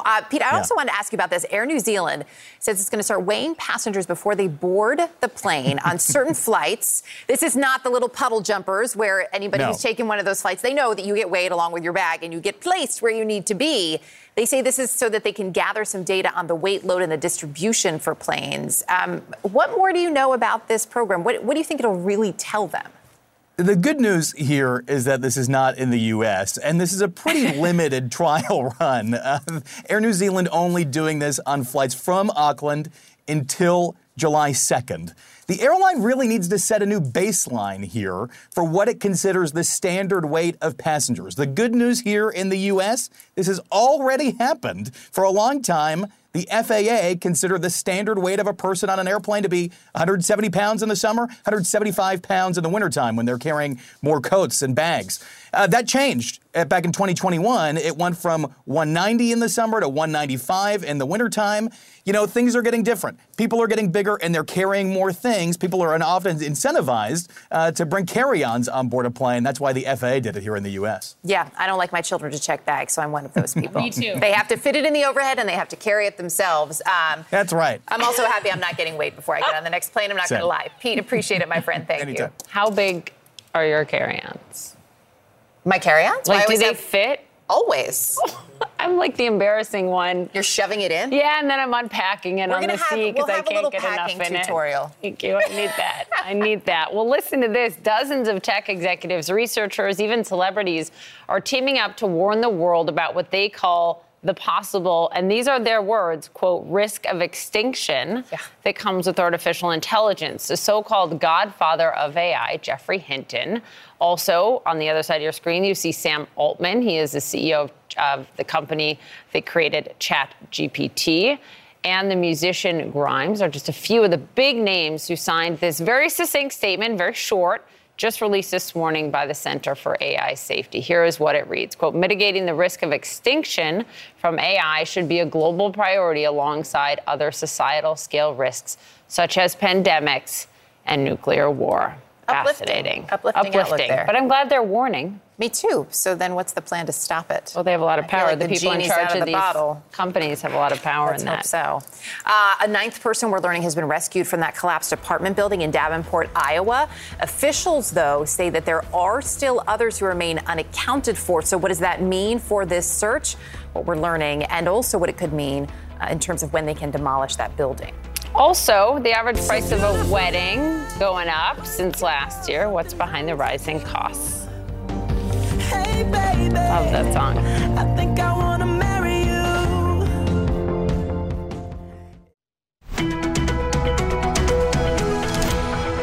As you get your morning started, here are 5 things to know. Drones striking the heart of Russia. The Kremlin is accusing Ukraine of attacking Moscow with at least 8 drones, but the Ukrainians are denying any direct involvement. The debt limit deal about to face its first major hurdle today. The powerful House Rules Committee will decide whether that bill will even make it to the floor. 9 people shot, including a 1-year-old child, along a boardwalk in Hollywood, Florida. We're told at least 1 person has been detained in that shooting. Search teams reportedly found a 9th survivor more than 24 hours after an apartment building partially collapsed. This happened in Davenport, Iowa. The rescue came after city officials made plans to demolish the building. The Kansas City teenager who was shot in the head after ringing the wrong doorbell, making his first public appearance since that shooting. Ralph Yall participated in a fundraiser walk to raise money for people dealing with brain injuries. Those are the 5 things to know this morning. Don't forget to download the 5 Things podcast every morning. Go to CNN.com/5things. So most wedding isn't complete without a little music. You need a DJ, a band, maybe a wedding singer. Cindy and Scott are newlyweds. Whoopity-doo! He loves her, but she loves this guy right here. And he loves somebody else. You just can't win. And so it goes. That is, of course, Adam Sandler in the 1998 comedy The Wedding Singer. God, that was 98? What you would have paid for a wedding singer back then, nowhere near what you would pay today. So just how expensive is it to say I do in 2023? Joining us now, CNN senior data reporter Harry Enton. All right, what's the morning number? I'm guessing it's large. It is large. All right, this morning's number is $29,000. That's the average cost of a wedding in 2023, $29,000. That's up 17% from pre-pandemic back in 2019. And if you want to get married in the state of New York, good luck to you, because the average wedding costs most in Washington, D.C., $45,000. In New Jersey, $44,000. In New York, $44,000. I hope you are saving a lot of money. I know I am.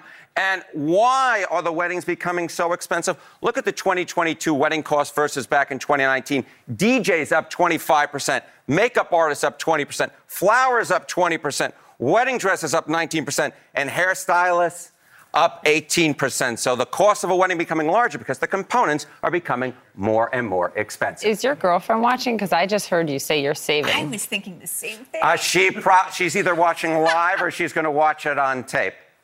How is the state of marriage in America these days? Yeah, so the state of marriage perhaps not as strong as you would want. So age 15 plus who are married back in 1960, look at that, a little south of 70%.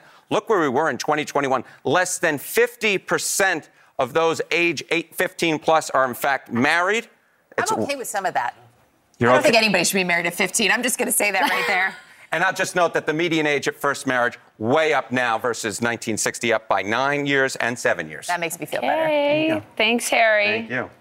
All right, Miami dominating Boston, set to go head-to-head with the Denver Nuggets in the NBA Finals later this week. Bob Costas is here to talk all things basketball.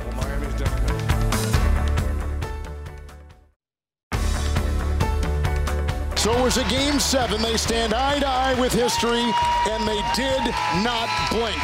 The Heat are going to the NBA Finals. Oof, and there we go. Oh, it was a rough one for Beantown. I mean, there was so much excitement. It took 7 games, but the Miami Heat got their revenge against the Boston Celtics, taking the lead in the first quarter and really never looking back. They won last night's matchup 103-84, a hard-fought series, to put it mildly. The Heat, of course, won the first 3 games, and then it was Boston making that historic comeback, taking the next 3, including that buzzer-beater Game 6 in Miami, which forced everybody back to Boston. But it turned out in the end, the Celtics didn't have it in them to get it done. So the Heat making history, the first time in 24 years that an 8th seed has won a conference championship. So now it is on to the finals, where they will face the Denver Nuggets. That kicks off June 1st. Also the first time the Nuggets are in the finals. 7th appearance for the Heat. There's a lot of numbers there. A lot of numbers. But at the end of the day, yeah, there's also a lot of heart and a lot of excitement about this team. There's been so much talk about Jimmy Butler, not just with my teenage boys, but, you know, sort of in general, but I learned it from them. But I do love his whole story. He ends up MVP for the Eastern Conference Finals. Yeah, right? for the finals. He vowed that he would get them over the hump, and he really did. Yeah, although, not to change that narrative, but last night was a letdown because Game 6 was so dramatic and so exciting, and you had the chance for history, the Celtics perhaps coming back from an 0-3 deficit, but even if the Heat had won the game, it was not a dramatic or exciting game. They took charge of it in the first quarter and never let up. The Celtics were never really in the game. Now Boston fans have to put up with this. The Bruins had the best regular season in NHL history, and they lost to an 8th seed, the Florida Panthers, who are now in the finals. The Celtics were overwhelming favorites, and they had the 7th game at home, even after coming back from that 0-3 deficit, and they lose to the Heat. So 2 heartbreaks for Boston fans. Meanwhile, the Heat and the Panthers are in the NBA and Stanley Cup finals, respectively. It has never happened in the history of both leagues where teams from the same city or basic area won both the Stanley Cup and the NBA championship in the same year. In 1994, the Rangers won the Stanley Cup and the Knicks were up on the Rockets 3-2 in the NBA Finals, but Houston won Game 6 and 7 in Houston. So that has never happened. So this could be huge. Yeah, and both would be very large underdogs. Yeah. The Heat and the Panthers. Underdogs. Harry Enten had both the trophies in here last week, so maybe they'll be heading to Florida. We'll see. So much is always made of home court advantage. Not in this series. No, not in this series. The Celtics won what? The Celtics won 2 of 3 in Miami, and the Heat won 3 out of 4, including Game 7 in Boston. So you play all year long for home court advantage, or home ice advantage, as the case may be, and sometimes it doesn't prove to be much of an advantage at all. Doesn't always work out. The Heat also a little bit of an underdog team in some ways. And that, I mean, I love a good underdog story, I'll say, selfishly, so I'd love to see that happen. But it's great, too, I think, just the message that it sends about who they are as a team. What is that culture for this team? Well, Eric Spoelstra, who kind of for a long time was perceived as just being Pat Riley's sort of, I don't know how you'd put it, like Riley's really running the team and he's tutoring Spoelstra. But Spoelstra has been there for so long and has done so well. He now ranks among the very best NBA coaches. And apparently there is a culture there. You know, the NBA, when it was on NBC in the 90s, I was around it all the time. So I'm not going to pretend to be there on a day-in, day-out basis. But they've got a culture there that works. And when they lost Game 6 at home in ridiculous fashion, the putback by White right at with 1/10 of a second to go, everybody thought they'd be completely deflated. They'd coughed up a 3-0 lead. They're going to Boston for Game 7. And Spoelstra said in the immediate aftermath, like seconds after, as soon as he sat down for the interview, we can't wait to play Game 7. We wish it would tip off right now. We're good to go. You know, there was no hangdog aspect to this. So that's the right message to send. Meanwhile, the Nuggets have almost 2 weeks of rest. And I'd rather have rest. People talk about, oh, they're rusty, they're out of rhythm. I'd rather have the rest.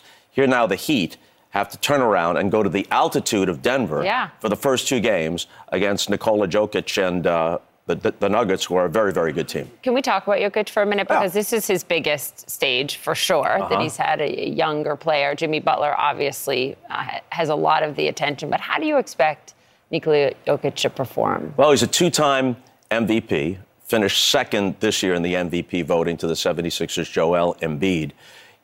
For casual fans, this will be a revelation. Around the NBA, it's already known. This is a multi-skilled player. At first glance, he doesn't appear to be that athletic, whatever the heck that's supposed to mean. Larry Bird didn't appear to be all that athletic, and he was one of the greatest players of all time. You know, Jokic has a bag of tricks, if that's the way to put it. He does things.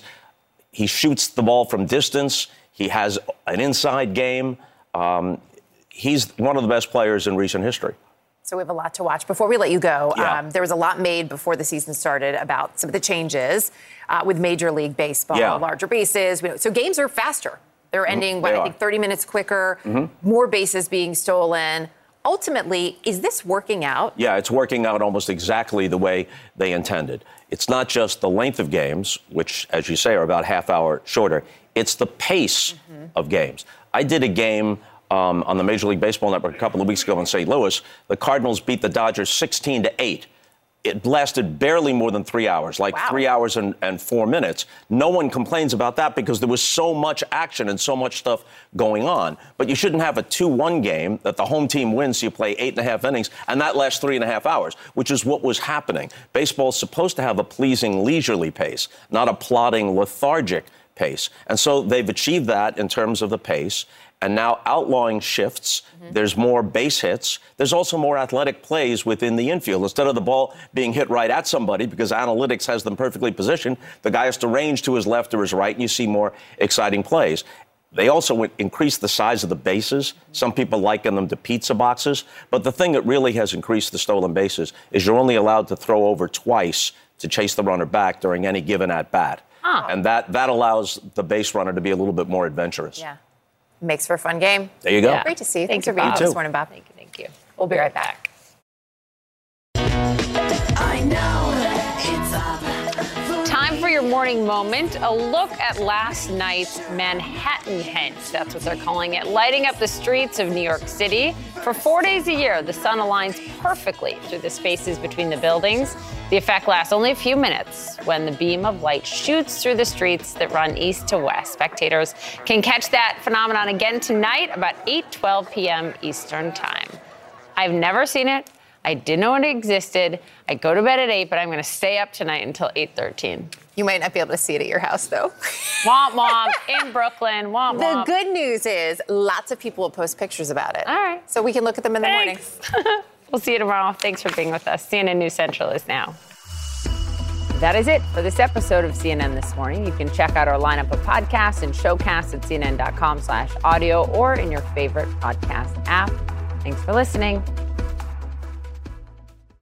Quality sleep is essential, and that's why the Sleep Number Smart Bed is designed for your ever-evolving sleep needs. So you can choose what's right for you whenever you like. Need a bed that's firmer or softer on either side? Helps you sleep at a comfortable temperature. Quiets their snores. Sleep Number does that. Sleep better together. J.D. Power ranks Sleep Number #1 in customer satisfaction with mattresses purchased in-store. And now, save 50% on Sleep Number limited edition smart beds for a limited time. For J.D. Power 2023 award information, visit jdpower.com/awards. Only at Sleep Number stores or sleepnumber.com.